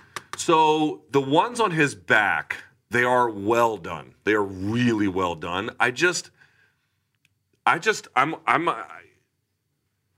when you think about tattoos, you have to think about the contours of the human body and to what extent does it complement them or not. Just putting the sword kind of fits, but the 3 crowns or the 2 crowns, whatever it is, it just. They are well done, the crowns. They are extremely well done. The ones in the front, whoever like technically applied them did a really great job. But the ones in the front look like they came out of an 8 Mile trailer, though. Yeah, the ones over the chest like this, the 2. What do you think if he just got "Show me your butthole," and it was just like, "I'm not hiding it." You know what I mean? Just Jan 6. I mean, it could work for him. You know. I will say this. I feel like as a lesson to all young dudes out there, because women I don't feel like are as prone to getting these. If you're going to get a black and gray portrait over your chest, make sure you're paying top dollar. Yeah. Because otherwise it looks like you did 5 years for car robbery in some kind of prison somewhere. I don't want to call you up, but I saw you lift your right wrist just for a moment before, and there was a tip of a red thing sticking out, and it kind of looked, that thing right there. Can you set it up and show the audience? It's a rope. But it looked like when you had your sleeve up just a little bit. Can you push your sleeve up just a little bit? Yeah, like I can. No, push it up toward your wrist, but show just the right tip right there. That thing, it looked a little Brock Lesnar-ish right there. Okay. I was like, what is that, a fox's dong? What do you got going on there? Yes, it's a fox's dong. That's right. It's you ever seen a dog get a boner? That's what that is, bro. Yeah. To remind you where you came from. The old pink rocket. Valdosta, That's bitch. right. That's what the V stands for there. Actually, it stands for Violetta. Hey, did you graduate from Valdosta? No, my brother did. What did you graduate from? Marietta High School. Would you ever wear Marietta's swag on an NBA show? Fuck no, dude. I couldn't wait to get the fuck out there. Because I'd rep the Noggy Greyhounds anytime Nog took in the house. Was that your mascot, the Greyhounds? Oh, yeah, baby. So Valdosta is the Wildcats. And then, unless they've changed Wildcats is solid. That's it's okay. I mean, Greyhounds is not a great name by any means. They just make it work, Noggy, because they're tough as shit. And then Marietta was the Blue Devils, like Duke. Okay. So yeah, bunch of white power supremacists. Probably. Yeah. All right. Although Valdosta is majority black. Okay, that is it for our top 5. Yeah, we should just go. No. Now it's time for the donks to ask us questions. It's time for DMs from donks. No one has sent it to me, so I'm just going to read them off the screen. Hee-haw. Oh, wrong animation here, Long Island. Have you seen this Hey, you know who's back on the show today? Manich. She hasn't worked here in like 2 months. Yeah, no wonder everything is a little bit fucked up back there. Gaff on vacation. Now we There see we what's go. happening right here. There we go. All right. We've Here we got go. I just mail. put it on the screen. I'll read it off the screen. Don't worry. Don't have to email me. Viewers. Let's see. All right. From Emilio Bruce. Underscore. Who would you favor to win if the fight goes to the ground between Islam and Oliveira? Okay, so this is where we hit it. They announced this on Saturday's broadcast. Yep. It is official, October 22nd, Abu Dhabi pay-per-view. We're getting it. Shout out to the UFC doing the right thing here. What do you mean? Makhachev. Yeah. I mean, come on. Well, I even said, like, if Oliveira wants to take the Conor fight, if that was even in play because he wants big money, whatever, I'm not mad at him. But then you lose that designation as like, I'm the guy in the division. No, you're not. Once you choose not to fight Islam, you're not. But he did. He's going to fight Islam. All right, let me ask that question to you in pieces. Here we go. I actually answered this a little bit on my live chat. I do have some Will thoughts on Islam be able to take Charlie Olives down at will? it. Yes. How much of a threat? I mean, I will. I mean, does Olive stuff in 1 or 2 count? The same resistance Conor showed early against Habib, he showed some resistance. Oh, early. no, I don't think he takes him down that easily. Okay, and how dangerous is Charles's jiu-jitsu against somebody as grappling smart as Islam? Very good. It's extremely difficult. I don't give a fuck who you are. One time I was talking to a buddy of mine. I'll give him a shout out, Seth Smith of Upstream BJJ in Richmond, Virginia, and he was trying to explain to me, like, I won't go through the whole thing, but he was like, dude, we were talking about Verdum fighting Brandon Vera, and that fight, Verdum moved to mount.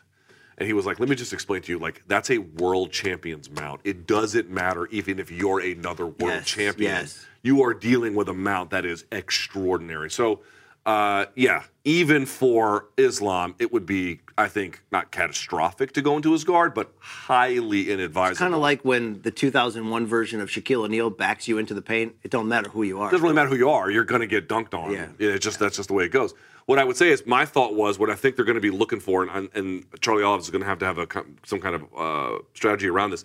I think they're going to be looking to create capture and takedowns from angles, which is to say what they are looking for is not a double straight on. They're going to want to get a body lock. They're going to want to go for a single to a body lock and then trip or whatever in a certain direction and then make Charlie fight from turtle, make him fight from some kind of position, because just think about it rationally. What does Oliveira do that people love? He just walks you down, right? He'll clinch and walk you down. So you would never want to fight him straight on this way standing. The same rule applies on the ground. You would not. His guard is irrelevant if he doesn't have it, right? So if he's fighting from turtle by making him wrestle to his hands, if he's fighting from an angle where you have captured the wrist and you're around the back, his guard becomes irrelevant in those circumstances. That's what you're looking for. You're looking for something like that. Now, of course, he's going to resist it. Easier said than done. But my thought is they're going to be looking for single legs to body locks to angular capture. I cannot wait to see what this fight looks like, because it could be anything. It could be Oliveira vulnerable until he's not, and then he finishes it. It could be one-way Islam, Russian hammer, traffic. It could be a lot of different things. I want to find out if Islam Makhachev is not just for real, but like Junior Khabib level. And also, for real. dude, Luke, he might be Junior Khabib level for real. He might be. He might. And also, here's the other part too. Oliveira could get his ass kicked for a little while, but we know he's willing to go there. I just said it. Well, here's what I mean. We haven't seen Islam willing to go there. That's true. And if he drags him late, Islam could win the first 3 rounds, 10-9, even a 10-8 in there somewhere. And I could see Charlie Olives absolutely destroying him in the 4th. Like that, I firmly believe like any margin of error in this one is going to be super costly to the other person. Yeah, super costly. I'm ready. I'm ready for it. We should do something special for that fight. It's in Abu Dhabi, so we're not going to like be there. I'm not going there. No. I can tell you that. By the way, we did ask every MMA journalist we come across, what's that flight and treatment like when you go and there? everyone to a man fucking hates it. They were like, don't ever go there. Yeah, don't ever do it. It's And just no, it's not the treatment, it's the length of the flights, and you're kind of just stuck also, it's a in there. repressive government, so there's that too. Okay, next. What, the UFC's brass, or are you talking about the... No, the UAE. Okay, from J Davis 4. Imagine being like, "What's your Instagram handle?" Yeah, I'm JS Davis 48076. It rings off the fucking. Well, maybe that's his identification number there at Sing Sing. You know what I mean? Look, okay, maybe that's how they. At Rikers. Yeah. The PFL released their payouts from the last event in Georgia. Any thoughts on the amounts of the payouts? Yeah. Fucking Kayla Harrison and Anthony Showtime Pettis making a killing. Now, those are not complete payments. Those are only what they have to declare. There can be other bonuses that are structured in that don't account for it. But they had Kayla at $500,000, although I'm told she probably makes about $1 million about. And then they had $750K for Showtime. And my thought is, good. Yeah. Good for him. This is what Showtime brings eyeballs. He does. I know, and everyone's like, Kayla's done more for the PFL. No question. No question. But I will always tell you this, and this was true, like, I remember one time we had Stephan Bonner in studio for MMA Uncensored Live, and we were talking about sober? Yeah, at the time he was sober. And that's kind of a cruel joke there, but It was not a joke, it was a question, but thank you. it's a fair one in the cruel joke kind of way. But we were talking about Hector Lombard had just been signed, and I can't remember if he had fought Tim Boetsch or not, but I remember that he had just been signed from Bellator, and he was making, I think at the time, the checks were like $400K plus, right? Which then was, even now, but even then was very, very big. And the thing we sort of realized was like, it's better to be this like free agent that the UFC has to go and get, because it ups your ability to get money. It's a similar situation. Showtime Pettis is a former UFC lightweight champion. Fans love him. He has an action style. When you get recruited by another organization or they want your services, it can be better for your financial gain than to be the homegrown one, even if I can grant that the homegrown one is much more the pillar of that organization in ways that Showtime Pettis cannot be. That's fair. So that's all good right there. Yeah, that's about all I got on that topic. All right, that's fine. All right, next. At TJ_Padro. Yeah. Live show for UFC 281 at MSG. So we haven't officially talked to the channels that be to make this happen. And I know we've sort of tied it into, hey, vote for us for this new podcast award. Who knows? But let's talk turkey right now, Luke, since it is right around Thanksgiving. This is very possible, isn't it? It is very possible, and I very much hope we do this. There is one Showtime producer showed up today. Yeah. And he's here. And he was all like, we can't do this doc on time. It's, bankable hours. And I'm like, don't talk about the birth pains. Show me the head. Yeah. Our producers in our ear just go, dude, what the fuck are you talking about? It's a great question, BC. What the fuck are you talking about? Some will, sometimes it just flies right over. It's not confusing to me. I'm not confused. I just find it lame. It's a little bit of a different, kind of like Thor. It's just fucking terrible. If I brought the intensity. Hey, let's have these goats just scream as a joke that keeps going on for fucking 2 hours. I like that bit. But, it was fine. It was fine for the first 5 fucking minutes. Some people think if I bring my BC boxing intensity to the regular MK that we can go to a whole new level. Luke, I'm not convinced yet, though. Or, Yeah, the point is we would very much like to do it. I don't know how doable it is, candidly, but we... I think we can do it. Well, here's the thing. I mean, can we bring... Hold on. Can we bring donks into the studio right here? Well, let me just say this to answer the question maybe halfway. I used to, when SiriusXM wouldn't do live shows for us, I used to do literal tweet-ups, and they would be full. They would be full. I don't want to do tweet-ups as Why much not, as I love dude? our At the bare people. minute- I want to perform. Okay, but they can get a mic in the house and shit like that. Like you can do Mike's basic, Hard Lemonade, is that what you're talking about? Yeah, you can have that too. Or you can have margaritas. Either way, I'm just pointing out there are ways to like glad hand with the donks. If I you got an want to. idea. Did you see Get Back, the Beatles documentary on whatever it is? I didn't finish it. It's fucking long. It is long. I didn't finish it either, but I did enjoy a lot of it. Why don't we do a Beatles rooftop concert on the roof? You know where we film pregame preview up there? We fill it with as many donks as we can. We get that PA system and just blow it out into the streets, and then we do it until the police come up and shut us down with the dock cameras running. I would rather just go to the roof and then watch pornography with the neighbors. With the guy across the way. Yeah. That's So we'll keep you informed. We really want to. We really want to. Corey's wondering how I soak this area. Yeah, I keep spilling. I keep pouring water into this cup, and then I pour too much, and it runneth over. Sort of like the humor and joy that I bring to the show. But if anyone could help me out with a paper towel, you're just all going to stare at me and Just use your shirt like a real man. So are we experiencing budget cuts, Luke? Are we in the midst of the end of MK right now? Apparently. Next one here, please. All right, from Big Dog Big Nuts 420. Yo, what's your username? It's like, I'm guessing this guy did not get 1,600 on his SATs. If you guys were to switch bodies, Freaky Friday style, what is the first thing you would do? Holy Jesus. Should I dunk or drink 50 beers? Which one would I do first? Well, you'd have to go back in time for that. What's the first thing I would do? Can I say on camera? Oh no. I don't want to mention significant others. That would be weird. No, that'd be don't cross lines. Yeah, I'm not going to cross any lines. But that would be in play though, Freaky Friday style. What to what are you a swinger? Is this what's going on right now? No, I wouldn't. I'd be mortified. I would call you. Thank you. I would call you and be like, "What do we do to get this situation rectified?" Fixed? Yeah, rectified. Wrecked him. Damn near killed him. Yeah. Yeah. I don't know. I mean, I don't know, Luke. It's not like you're. What can I gain from being you for an hour? If you gave me an hour of your body, Luke. Okay? Not much. Not much. All right. I mean, could I go debate someone? Could I go win a chess match? You could win a low T contest. Yeah. I mean, you could do that. Yeah, I don't know. Okay, but the question was, what's the first thing you do? Check your naval tag. Okay, that's fair. That's fair. You know, because the suspense has been built up so much, Luke. Yeah, it really has it. What's the first thing I do for you? I'd probably wonder what that sharp pain in my gut is and go to the doctor. You wouldn't go and get like a really bad haircut? Oh, that's a good call. Yeah, I might do that. Actually, I'd shave your beard because I want to see what it looks like. Does it look like that picture of you when you're young that says donk on it? You know that one when you were... No, it don't look quite that bad. I was sick at that time. I would love to see you without facial hair. Look, anything good? Our producer, Mikey, says you would go live on my channel. My YouTube channel? Oh, yeah. You probably would. The difference is people would hear me for the first 10 minutes. You know, that's the difference. That's a fair joke. Yeah, that is. What can I say? I think we have, one or two more? From Fahey.Liam. What's the best vape flavor? Watermelon, baby, right? I would say that of the ones I've tried, now my wife likes very different ones. She vapes as well, by the way. Oh, get out of here. I got it from her. We were on vacation. So here's the truth. You all right? I learned it by watching you. No, here's the truth. We were on vacation, and I usually smoke weed most days, but I didn't want to take any with me to Colombia because I'm not about to be a drug mule doing that shit. You're missing your... I know, it was because of my thing.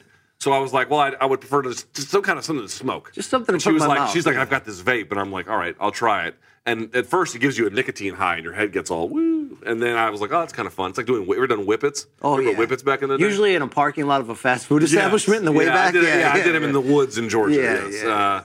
So then I did that, but then I just kind of got addicted and then kept it up. So what I would say is, for me, I like a little watermelon mint.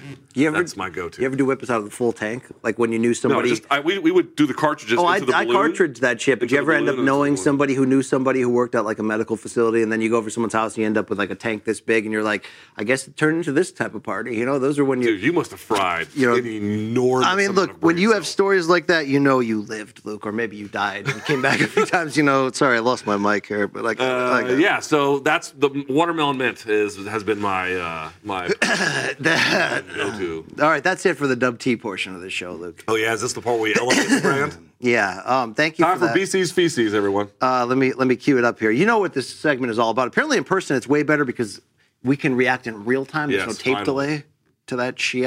What I did is I scoured the globe this weekend for the highs and lows, the good, the bad, the ugly, and combat sports and beyond, just to bring joy to my co-host's face. This one's called Have You Seen This Shit? All right, Luke, UFC Fight Night, ABC, Long Island. Let's start here. Punahele Soriano, Luke. Puna Haley? Puna Haley. Puna Lay? I don't think it's Puna Haley. Puna Haley? Puna Haley? Haley Soriano. He scores a big KO. The kid bangs. Apparently, it goes even deeper. Did you see this dance against the cage, Luke? Yeah, Eric Nixick was mocking him for it, who's his coach. He then humps the cage, yeah, and then he does the jack-off motion as well. Boy, he was pumped. That's B to E right there, right? A little bit, yeah, I suppose. I bet you he's a great hang. Would you get him on this couch? I'd get him on this couch. Oh yeah. Hey, Puna- Dude, those Hawaiians, man, Yeah. like you're missing out. If you Puna, don't- if you're listening, Puna, let's get in touch, okay? We want you right on this couch. Also, I have to say, like, obviously, I don't know much about Hawaii, but like from what I've known about Hawaii by meeting Hawaiian fighters, very friendly people. Oh, the best. Very friendly people. The best. The only thing I used to know about them was that they love ice because of Dog the Bounty Hunter, but that was very stereotypical. It's a little on the yeah. It's on the Speaking unfair of side. Puna, Luke, we talk about we want to hang with him. He was ready to get all up in that sauce, Luke. The Hans Molenkamper variety, Luke. Did you see this? Yeah, this was the one he was doing the facial bit. There it is. There it is. I bet you that guy could put down 50 drinks like a prime Luke Thomas. Probably could. I bet you he probably could. Yeah. Luke, let's go over to middleweight Dustin Stolfus taking Dwight Stoltzfus. Grant on a Frank Trigg type journey here, Luke. Yeah, and he crashes on top of him. Oh, You see that? God. He doesn't just dump him and then get on top. He drives his shoulder into him as they crash like that. That's That like is- Davey Boy Smith of the running power slam, Luke. By the way, this guy Stoltzfus, apparently, I just thought he had a German name and that was it. He has a master's degree in German language. Wow. Master's degree in burying some fools, right? Damn. All right. He won that fight, Luke. Let's go over to Sumadarji, I guess. Sumadarji is how we will correctly pronunciate it. Luke, he had his own slam. This is like the WWE sidewalk slam variety. Yeah, the old omoplata slam, which only made the omoplata worse.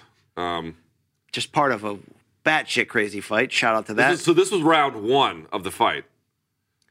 Luke, the audio, as we mentioned earlier in this fight from the announcers, was off the charts. Here's DC losing his freaking mind as Schnell was mid-comeback.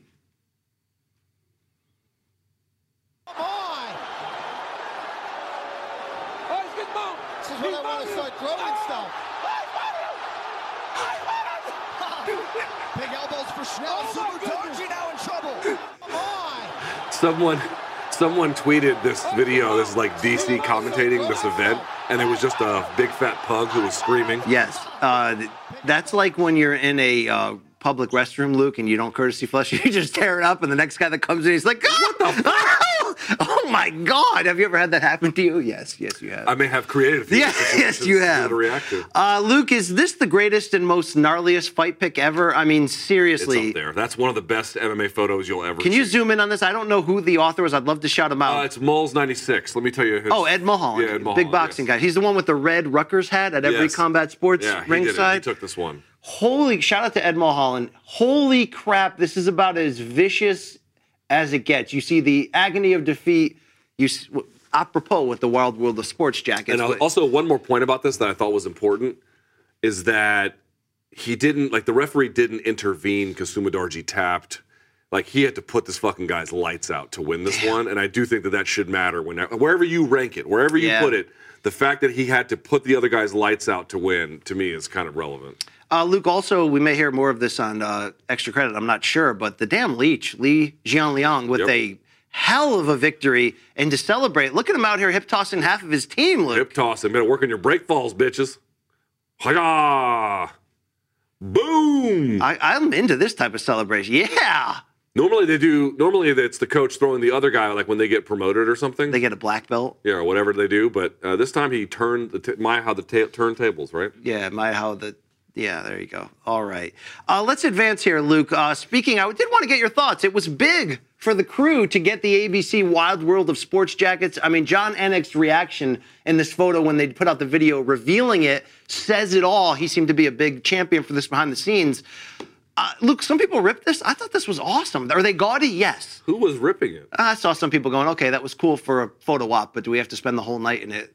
But dude, I have to say, dude, growing up, Wild World of Sports like this, I'm old enough where this matters to me. You know? Also, a lot of MMA fans, I've talked about it before, they're not sports fans, and John Anik is a sports fan, and he worked in D.C. briefly for what they call George Michael's Sports Machine. Oh, I love that show. And so he gets it. He understands how significant that is. That show was on Sunday night on NBC. Yep. The New York affiliate would have that, and that guy was the best. It was one of the best shows in the country. Yeah, absolutely. So shout out to John Anik and company pulling off that yellow. It was compared by Brandon Wise, our colleague, to the gaudy yellow canvas that UFC 200. UFC 200, yeah, which they called piss. But I would love to see that come back one time. Would you? Piss? The different color canvases for big events. Yeah, I like that kind of thing. For like man. A major, maybe only do it twice a year. What is it? Boise State that has the blue field. It's gimmicky, but I fucking like that. I feel like when you see highlights of it, you'll always that's a playoff. That's a big one. So what are the majors right now in the UFC? The 4 majors, if we had to assign them, is it Madison Square Garden in November? Yeah, International Fight Week. Usually the December T-Mobile card is usually in there. What would be the 4th? Is there a consistent one? There tends to be a March-April one that's always really big. Sometimes Brooklyn, sometimes Houston. Yeah, I mean, but now it's like, what about London now that things are kind of kicking off? What if you did one in Abu Dhabi, one in MSG, International Fight Week, and then, you just were like... this idea that we have to turn the... You want Taichi Listen, if the UFC wants to put fights in Abu Dhabi, that's their right. I'll watch them. It's fine. I actually like it because it's afternoon cards. It's great. But I'm not turning that into some hub that it's not. Like, it's just a place that they're holding fights. It's not special in that sense. It's hot as shit there. Yeah, it's not like, oh, this is an important place in the geography of the fight game. No, the fuck it is not. No, it is not. Sorry, no. Okay, very, very, he's firm, but he's fair. Luke Thomas. Oh, let's go back to the UFC here, Luke. T-City and Yair, Mexican-Americans, but the love here, Luke, between them. Big, yeah. Yair from Mexico, Ortega Mexican-American. I love the kinship, the brotherhood. This is before Friday's ceremonial weigh-in. The fact that they can be this much in love with each other like you and me and then go out there and just tear each other up. Yes, the difference is when I hug you like this, you usually get the taser out. You tend to help. I need an adult. You tend to jab me from behind with your peinus, as noted in the famous hug. I hope when Jake puts together this documentary, if they ever let him, that he does a lot of time on that hug because it was uncomfortable. It was very comfortable for me. I mean, the upper half was very loving, man, bro-ish, man love. I see. The bottom half was like it was Punahele Soriano. What are you gonna do? Listen. If you were better about regular handshakes, which you never, you're like, if you let me put my hands on your thigh more. No, it's not even that. BC doesn't like any kind of physical touch, even like bro physical touch. He hates it. So I had my one moment to get a hug in there, and then I decided to ratchet things up a little bit, but. It's only because you can't stand another human. Like, watch. Well, maybe the human is you in this case. You ever try to put a cat into like a thing of water? That's him right there. Maybe it's not me. Maybe it's you, Luke. All right. Here's T-City getting loose before the main event, dancing with his teammate. Is that the Spaniard behind him? That's the Crip Walk, I think. No, the Juan Archuleta with him. Are they teammates, Luke? Yes, they trade Let's together. zoom in on here, please, Long Island Luke in the back. Doing the old Serena Williams. Yeah, yeah. A little heel-toe action. Dude, I love me some Juan Archuleta, Luke. I do. Yeah, he's a fun dude. He really can't do the heel-toe there a bit, but... Do you like him in the flannel walking into the arena with Tracy Cortez? Like I said, dude, does it work for me? No. But I don't... I'm going to guess that Brian Ortega is considered by most... cooler than me. Oh, yeah. I'm going to imagine that that's a true thing. He's climbing my favorite fighter ranking, especially with Joanna's retirement, really quick, Luke. So I'm gonna say that whatever he wants to wear is probably just fine. All right, Luke, let's go to the Burns bros, Gilbert and Herbert. Yeah. This is beforehand, before the fight, Luke. The tortilla challenge that the UFC was putting out. So what the fuck is this? I've seen this on social media. I'm guessing their mouth is filled with water, and you have to try to. Bro, this is just how you spread COVID right You here. have to try to pop the other person's mouth, Luke, by slapping them. With right? a tortilla? Yeah. Don't you need like a bigger tortilla than that? That's like a little ass tortilla. I don't know much about tortillas, Luke. Okay. Dude, okay, so I learned this the hard way. There are obviously different sizes, but Yeah. some can be a little bit subtle as you get bigger. When you make quesadillas, that's hard to make a quesadilla with that one. You could do it, obviously, but it's a little hard. You need like the big joints, like the 12-inch joints, so you can fold it in half, and then you got a Philly nice blunt quesadilla. joints. Yeah, exactly. Yeah. All right. That was before, Luke. Here is after. This picture made the rounds after that war Herbert Burns had, but came up empty against Bill Algeo. Yeah.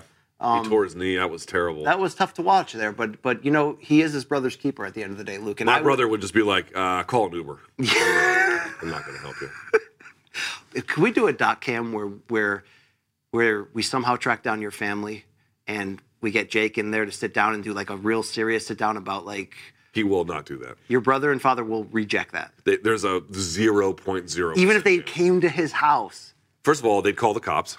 They're never going to do that. Wow. It's never going All to. right, You I'll could talk with maybe get my sister to get involved, but you could never get my brother. All right, let's go to Michelle Watterson. Karate Hate didn't go her way in the cage that night, but 2 days before, Luke, God bless she got her. her Times Square close-up. Let's zoom in here so Yes, we can. please. Let's definitely zoom in. They love New York, Luke, and they're willing to tell the world they do.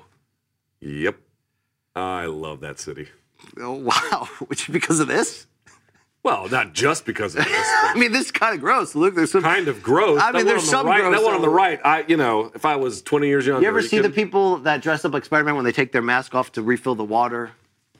Yeah, like when you see like Mario who takes his hat, it's like, and you're like, oh wow, that guy's just a regular dude who rides the bus or whatever. But Yeah. the one on the right is, well, that's just my Okay, kind of mohair. Real's about to recognize Real, Luke. This was backstage at some UFC event. Francis Ngannou Brandon and Ingram. New Orleans Pelicans star Brandon Ingram, who, Luke, he's nasty. Well, I mean, the Lakers did trade him. I mean, Dude, his numbers have just been skyrocketing. They've been better, He's yeah, a they've been good-ass better. player, Luke, okay? I know that you don't give him the love. I like Brandon Ingram just fine. Okay. You're very lukewarm right there, Luke. All right. Speaking of Real recognizing Real, Luke, how about MK Donk? He goes by Unbelievable. S. Nick Diaz on Snick Twitter, Diaz. which is supposed to be Strikeforce version of Nick Diaz. Luke, he somehow trained with Tony Ferguson this week and showed up in MK gear and got a picture. Yeah, he's a hero of mine, this kid. Snick Diaz, my man. Look at that. That is. That You think Tony looked at that shirt and was like, what the fuck you wearing? No, Tony doesn't seem like the kind of guy to like police what people wear. Okay. Do you think he remembers giving you that gift at I'm sure he does. okay, it was a little weird, but I'm down with It it. wasn't that weird, dude. We go back, Tony and I. Okay, I'm into that. All right, maybe one day I'll give you a gift besides the gift I gave you by joining forces with you. COVID. I've given Manich that, I'll tell you that much.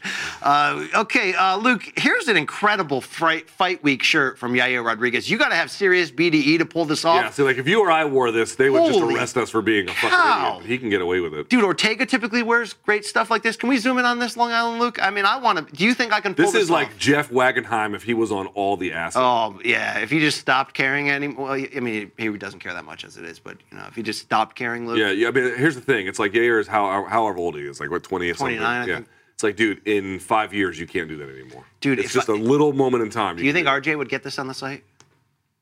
A shirt like this? Yes. If All we right. badgered him enough. All right, yes. thank you, RJ. Big fan of yours. All right, Luke, let's move on to some boxing. Golden Boy had the card in Los Angeles. Luke, look at the crazy eyes on Oscar. What do you think they're talking about? I don't even want to say. I don't want to get in trouble. All I know is I one day want to have a conversation with you that produces that look, Luke, okay? What would I have to say? That the watermelon vape truck is outside and like with the... Dude, if you had a watermelon vape that just had Delta 8 juice in it, I yeah. might be the happiest man on earth. Filled with BBL liquids. Yes, that had been stored in that other lady's underwear. Yeah, okay, that got really gross right there. All right, let's keep it going. Luke, Look at the cameraman. He's like, Jesus. you know Grandma Habib, right? The UFC's biggest fan? She's now she's not- crossing over into the box, Luke. God bless her. She showed up God bless her. for the fight week events, and look at Rye Guy giving her love. That tattoo on his forearm looks excellent, by the way. Who is it? Like, she just materialized out of nowhere. The UFC has embraced her. She appeared in MK Doc number 6 at the World MMA Awards. Did you? I think I talked to her briefly. Jake interviewed her. She's got a little moment. I think I talked to her I didn't recognize her. I guess the fans did, but she seems like a sweet lady. I don't know what her bit is, but she loves combat sports. Yeah. Luke, Rye Guy comes out at the. People hate when I call him Rye Guy, by the way. Do you hate that? King Rye. King Rye came out at the old Staples, the Crypto.com, to California Love. Did you like this entrance? Had a little extra pizzazz, I thought. Skipped the entrance. I went right to the fight. Okay. Thank you. He showed his. You know so I love that song. I think everyone does. You know who hates that song? My wife can't stand that song, and she goes, "It's a terrible song," and I'm like, you're not the only person who thinks that. Like, everybody else loves that song. Watch when Daddy Yankee one day covers it. She'll be like, I love this song. She doesn't like Daddy Yankee either, but I was surprised that she didn't like it. Have you ever met someone who didn't like California Love, like angrily didn't like it? Yeah, me neither. She's the only one. Yeah, I would say that's un-American, Luke, okay? I've told her that. Sneaky body shot, as we mentioned here, from Ryan Garcia. Let's get a close-up look at it. This was in the 4th round that put Fortuna down. I mean, it could have ended the fight. It looked to be on the money. But look how he just kind of snuck that in, Luke. Faked like he was going to go high and then went low. I love the little nuances that he's breaking out with Joe Goossen. Seriously, the craft is improving, Luke. And that's... By the way, how about Fortuna spitting out the mouthpiece? Oh, yeah, veteran move. Total. I mean, I was like, you are such a dirtbag. But it worked. He got a little more time. Look at just how he sneaks it in. Oh, yeah. Looking at his eyes the whole time, too. Luke. That is amazing. Love it. Beautiful shot. Luke, a friend of this program, rate the swag on Showtime Sean Porter, who appeared on the DAZN broadcast over the weekend. I mean, we couldn't pull it off, Luke, but it's he definitely looks like Elliot Ness at happy hour. Saw some Bagger Vance tweets. He definitely look. He can pull it off because he commits to it, and he has nice. Yeah. They're all self-tailored. Is that what do they call that hat? Like the pork pie hat? Is that what they call it? Could be a old Charlie Mingus. Yeah. Again, dude, Here's the thing. I don't know what's cool, so to me this looks absurd. Yeah. But I'm clueless, so I have no way of really weighing in on this. Well, speaking of absurdities, I'm clueless to whether any of these lifting videos are legit or not, or if they're cool. This is the Liver King, Luke, underwater. He's so fucking stupid. Now, you and our producer, Matt Snyder, were on a text chain. This is just the dumbest shit. Does he have ab implants? Is that proven? Yes, he admitted it on the Full Send podcast. Oh, you can't admit that shit. You can't admit that. Yes, which ancestral tenet is getting cosmetic surgery to make your abs look better? This is like seeing the guy behind the curtain. This is like finding out that my parents... Oh, you mean you're just now figured out that the guy on anabolics who has ab implants may or may not be an actual Instagram character and not a real person? My parents were Santa Claus. Just for my family, at least, my parents were actually Santa Claus. What do you mean? I found out after the fact, like in 5th grade, way too late. You found out like comically late. Yeah, Yeah, I mean, come on. This like dude Brittany, don't let me be the last. This is so fucking stupid. Yeah, I don't have really any respect for it. All right, let's go to legitimate stuff. Here's Top Rank Boxing from Temecula. Meet me in Temecula. Here's Floyd Cashflow Diaz, Luke, walking out in L.A. Rams gear. Is this cool or lame as shit, Luke, for a boxing match? It's a little bit, it's fucking stupid. But again, dude, the youngs, they're going to do what they do, bro. They're just going to do. I've kind of just to me, I can't tell the difference between an island boy and what's cool anymore. It all is just jumbled together. All right, here's Cashflow himself, Floyd Diaz, in the ring, putting on a show, Luke, scoring a spectacular knockdown en route to a 6th-round TKO. Look at that He can fight, Luke. He can fight. He's young as shit, too. Yeah, that dude, that is just nice. And if you call yourself Cashflow, you got to be hip. And look at the timing on that. Yeah, the hair, too. The hair's a little wacky, right? You see the fading? Yeah, the hair I don't mind. The hair, it's crazy, but I like the verve. Okay. Luke, here's the final round of the 140-pound main event between Arnold Barboza and Danilito Zorrilla. This fight stunk until the final round. It ended up being a decision win for Arnold Barboza, who called out Teofimo at 140, and they're thinking could be his next opponent. But finally, we got a little bit of action in that main event, which took place, Luke, in Temecula. Yes, meet me there. There you go. So, all right, that's all I got. Oh, also on this undercard, southpaw heavyweight Richard Torres Jr., he won the silver medal in the 2020 Olympics, losing to that guy we saw in Showbox recently, right? Yes. Here's him giving it to this guy, getting a first-round stoppage. Yeah, he was beating the shit out of this kid. Yeah. So he got the thrills in the ring on Friday, stopping this poor chubby guy en route to the Uber, Luke, that drove him to the arena. But on Sunday, Luke, he's going skydiving. Fucking A. I want to do this so bad. Yeah, we should do this together. And That'd just be a scream great like doc. bitches the whole time. Dude, so I don't want to have like a large man behind me unless it's like Jake with the I camera. think you have to tandem jump for your first one. What if we jump together? Have you guys ever skydoved? What is skydiving? What if we just put our lives in each other's hands and your dream of hugging me from behind without any interruption? Maybe I'll allow that. I wish I was more trained because I could have been that guy, but I think you actually have to. I think there are rules about this. I told you I've done like fast roping, but I've never done anything like this. All right, Lou, our L of the week goes to this pizza chef. Let's watch his story play out in real time. He's just jizzing this pizza or something. Okay. Oh boy, come on, get a handle on that. I mean, what the fuck are we doing? Oh God, what a waste of some. Oh boy, look! Oh God, okay, it's just. I hope the house burned down, and then the mouse ate everything. What a stupid piece of shit. First of all, turn the oven off, you fucking Okay, dork. just so you know, I'm totally eating that if it falls in that situation. I'm totally picking that up off the Okay, if floor. I was sober, no. But if I was drunk and that's all I had, you bet your ass. You were I'm Hasselhoff eating working that. the audio on your own live chat, you would totally eat that. Yeah, indeed. All right. You have a lot of comments about my channel, which to this day still has significantly more subscribers than this channel. I just Then, want to point then that just out. ignore the hate. You know what I mean? Okay, I just want to point out you get real salty about it. The day I make a Reddit page about your channel is the day we break up. Okay, have I Probably. done that? Probably. Have I done that? You're probably doing it after the show. Let's head out to the old baseball field. Luke, here's Packers running back A.J. Dillon running right through the Kenosha Kingfist mascot. Can we zoom in, Dude, he please? just blows his fucking helmet right Good off. Lord. Bah! Oh, yeah. That's a long distance phone call, Doug. Yeah, dial M for murder. Look at this. Remember Yes. Terry Tate, office linebacker? Yep. Damn. Staying with the baseball theme, check out this MLB fan risking it all for the foul ball. Oh, I hope you got a good fucking orthodontist, bitch. Yeah. Oh, we may need new glasses after that too. Damn. Looked like Derek Jeter diving into the Fenway Park that time. Yeah, remember? Jeter, Or except he Yankee would have Stadium. caught it. Yeah. Don't dead wrong me, Yankee fans. I don't care. Let's go to this Cubs fan, Luke. Look at him with the large letter typing. He was caught in mid. Handsome and so good. You are precious. I want to spank. This guy caught shooting his shot in real time here at the game. Do you have respect for him? Wait, go back. Oh, fuck. What was the name? Hold it. The name was Amy something? Boy, Amy's about to get it. Yeah. Amy Lester's about to get that work. Yeah, but call this guy Mo. By the way, right, this guy's Luke? got grayer Mo hair. Lester. This guy's got grayer hair than me. It's like Jesus. Old man here is 70 with balls down to his knees. Hey, you know who has large text like that? Their font? Raul Marquez. You want to call out our teammate right there? His like the whole phone is like one letter. Dude, you know, like old men. Here's what old men still do, and I know this because my dad comes over all the time now. They got the big ass text. Oh, yeah. They have Flip phone. They have a. Sometimes, well, my dad just got an iPhone. My dad just dropped his flip phone. Finally, Okay. just got an so iPhone. my dad, but the phone case is big enough where they can fucking put it on their Oh, belt in God, the yeah. front.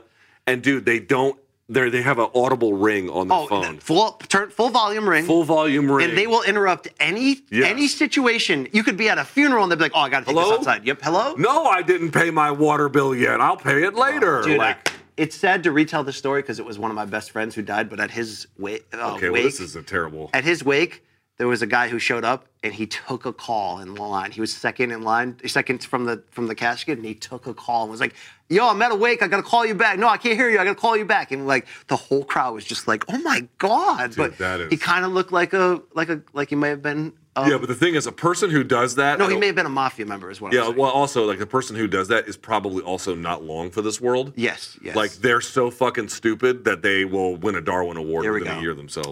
Errant practice swing time. Look at this kid trying to take a life, Luke. Let's see. All right. Got a big old fat coach. Yep. He's got that mask on just in case of COVID, Luke, but you better watch out for that. Bah! Oh, God, yeah. Oh, boy. Look, he popped right back up, though, Luke. We're fine. Nothing to see here. He's probably bleeding underneath that COVID mask. I mean, just, I'm bleeding inside my chest. wow. Damn. All right. Luke, I know I said I would never show this guy again. Hold on. Go back. We'll roll it one more time. Yo, watch the umpire who walks across the screen. Look at the tattoos on this fucking umpire. Yo, my man is working the Little League because after getting out of prison, he ain't got shit else to do. Dude, Look at that. The dads that would be like the assistant coach and they'd be like the third base coach in my Little League, Yeah. 100% of the time smoking cigarettes. The entire, like, not even a So let me ask you a question as a non-tattoo guy. Who would you fear more? A guy who's got tats like this or a guy who's got like, let's say a Japanese full sleeve? In the 90s, anybody for the tattoo under your elbow or above your neck, that means that they've done jail time and they've killed the man. Yeah. But nowadays, I'd probably go with the full Japanese guy. See, I'd be the opposite. If you've got the full sleeve, that means you're actually, first of all, it's expensive. train. Oh, no, it's expensive, hard to get, takes time, real commitment. It's the ones that have like the Harley Davidson fucking like, pieces all How the about way I just up. don't mess with people? That's my motto. By the way, I know this one's all in pieces too, but I'm going to fill it all in eventually, and then this one's going to be a full. That's what you full, say. a full Luke. sleeve. I know I wouldn't I'm show. getting another one in September. I know I wouldn't. I said I would never show this guy in the show again, but I'm only making an exception because he's got a message for you. Since we're just coming off of late June here, Luke. Let's watch I hate this. this piece of shit. How has he not died yet? Zoom in, please. You got to see this. It's great, Luke. This one's for you, LT. Dude, fuck this guy. I'm sure he lives alone, Luke. I mean, it's got to be, right? Hey, Luke, look at that. Happy Father's Day from Tukey and this guy, Luke. I genuinely hope that he gets hit by a bus after this. All right, wheel kick of the week, Luke. Let's go to the mosh pit. This could be your band here. Cannibal Crunch? Let's watch this.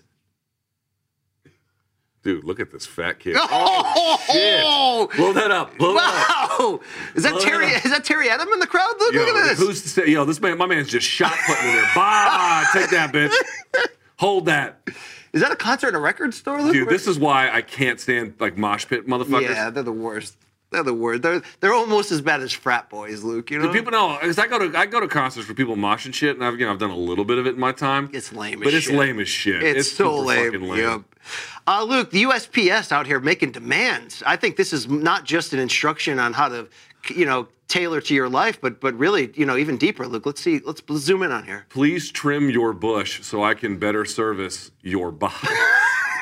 There's a lot of life lessons in there, Luke. Right? Let me tell you something. If they put that in there, I'd laugh. First of all, I'd laugh.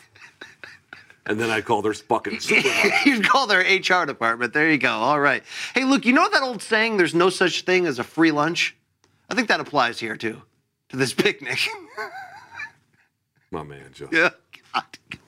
Can we get Uncle Jerry off the bike, let's invite please? the asshole who just ruins everything. All right. Luke, check out the head this old guy gives to save a young fan. You got to love it here. Can we zoom in?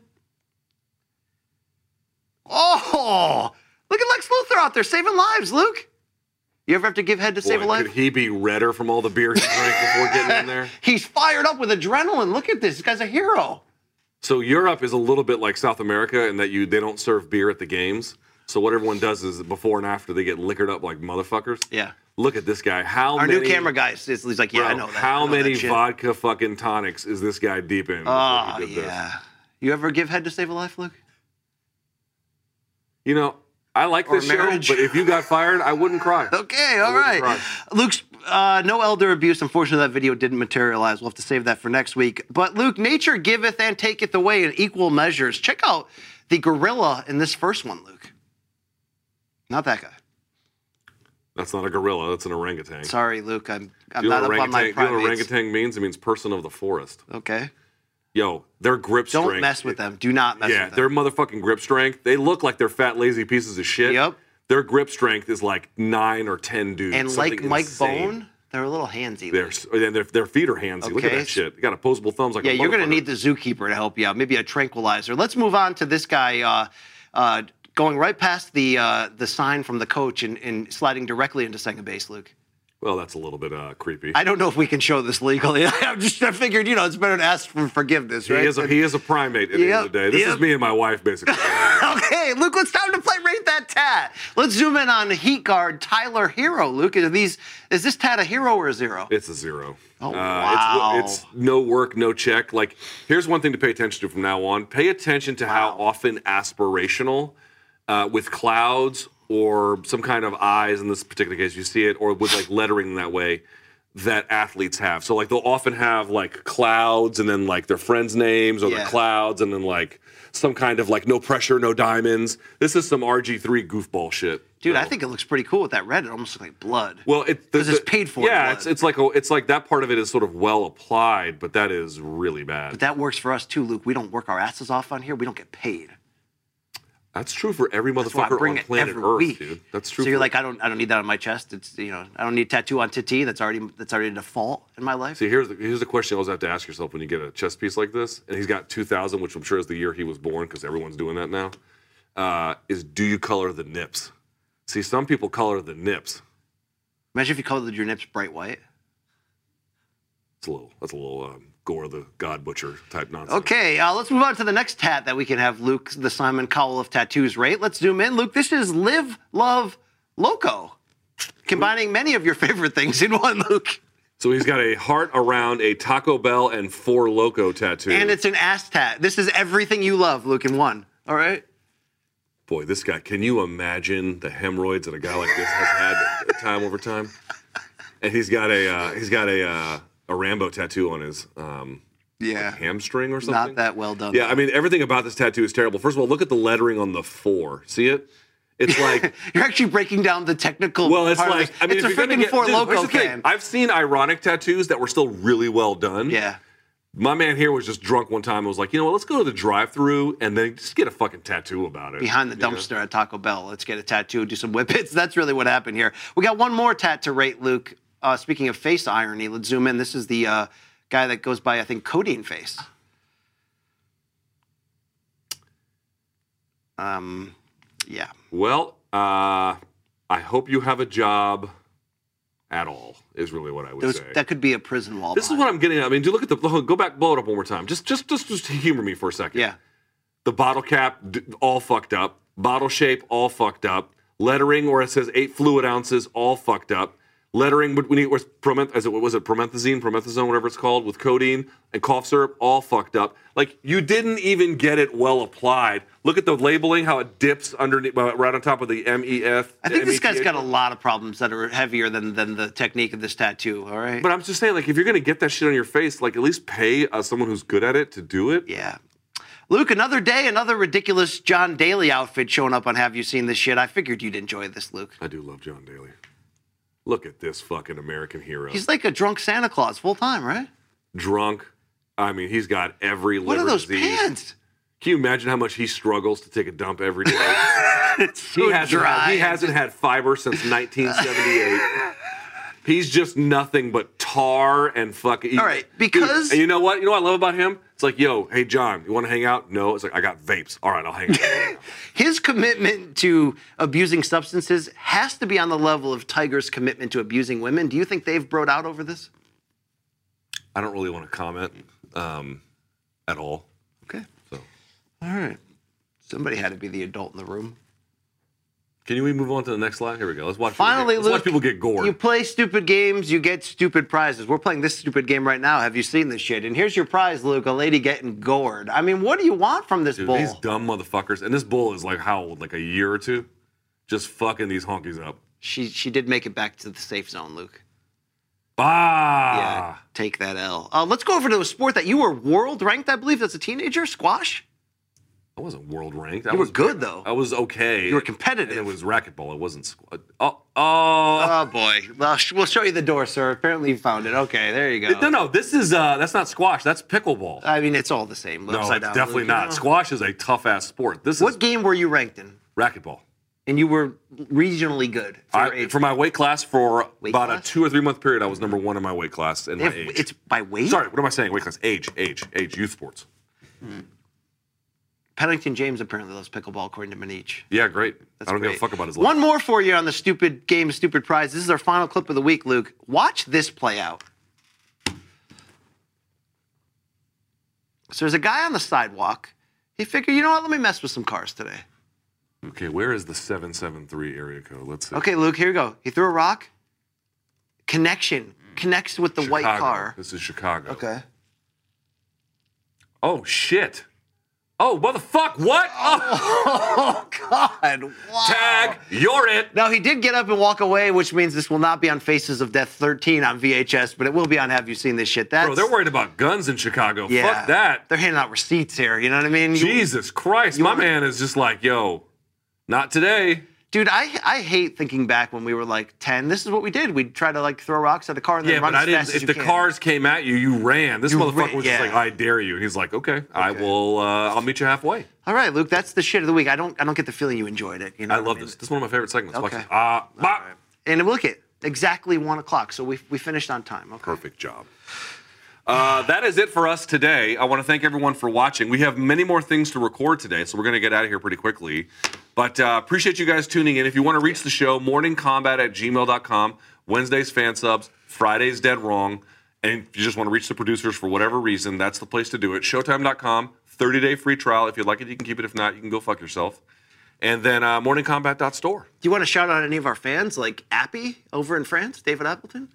Do we call him Appy now? He calls himself that in that song that he created, He calls himself Appy? where he put a picture of Appy is the person who shows up Appy. at Applebee's to get all the appetizers. Do you remember that video where he put a picture of Ghislaine Maxwell's guy, Epstein, over his face? Then he put a picture of Cosby over his face? We should move on. We should move on from that. That seems like a very regrettable choice that we all made. Okay, let's just end it. Let's just end it right now. But we appreciate you guys tuning in. We have a ton of stuff we're going to be recording for today that will be released in the next couple of weeks, so stay tuned for that.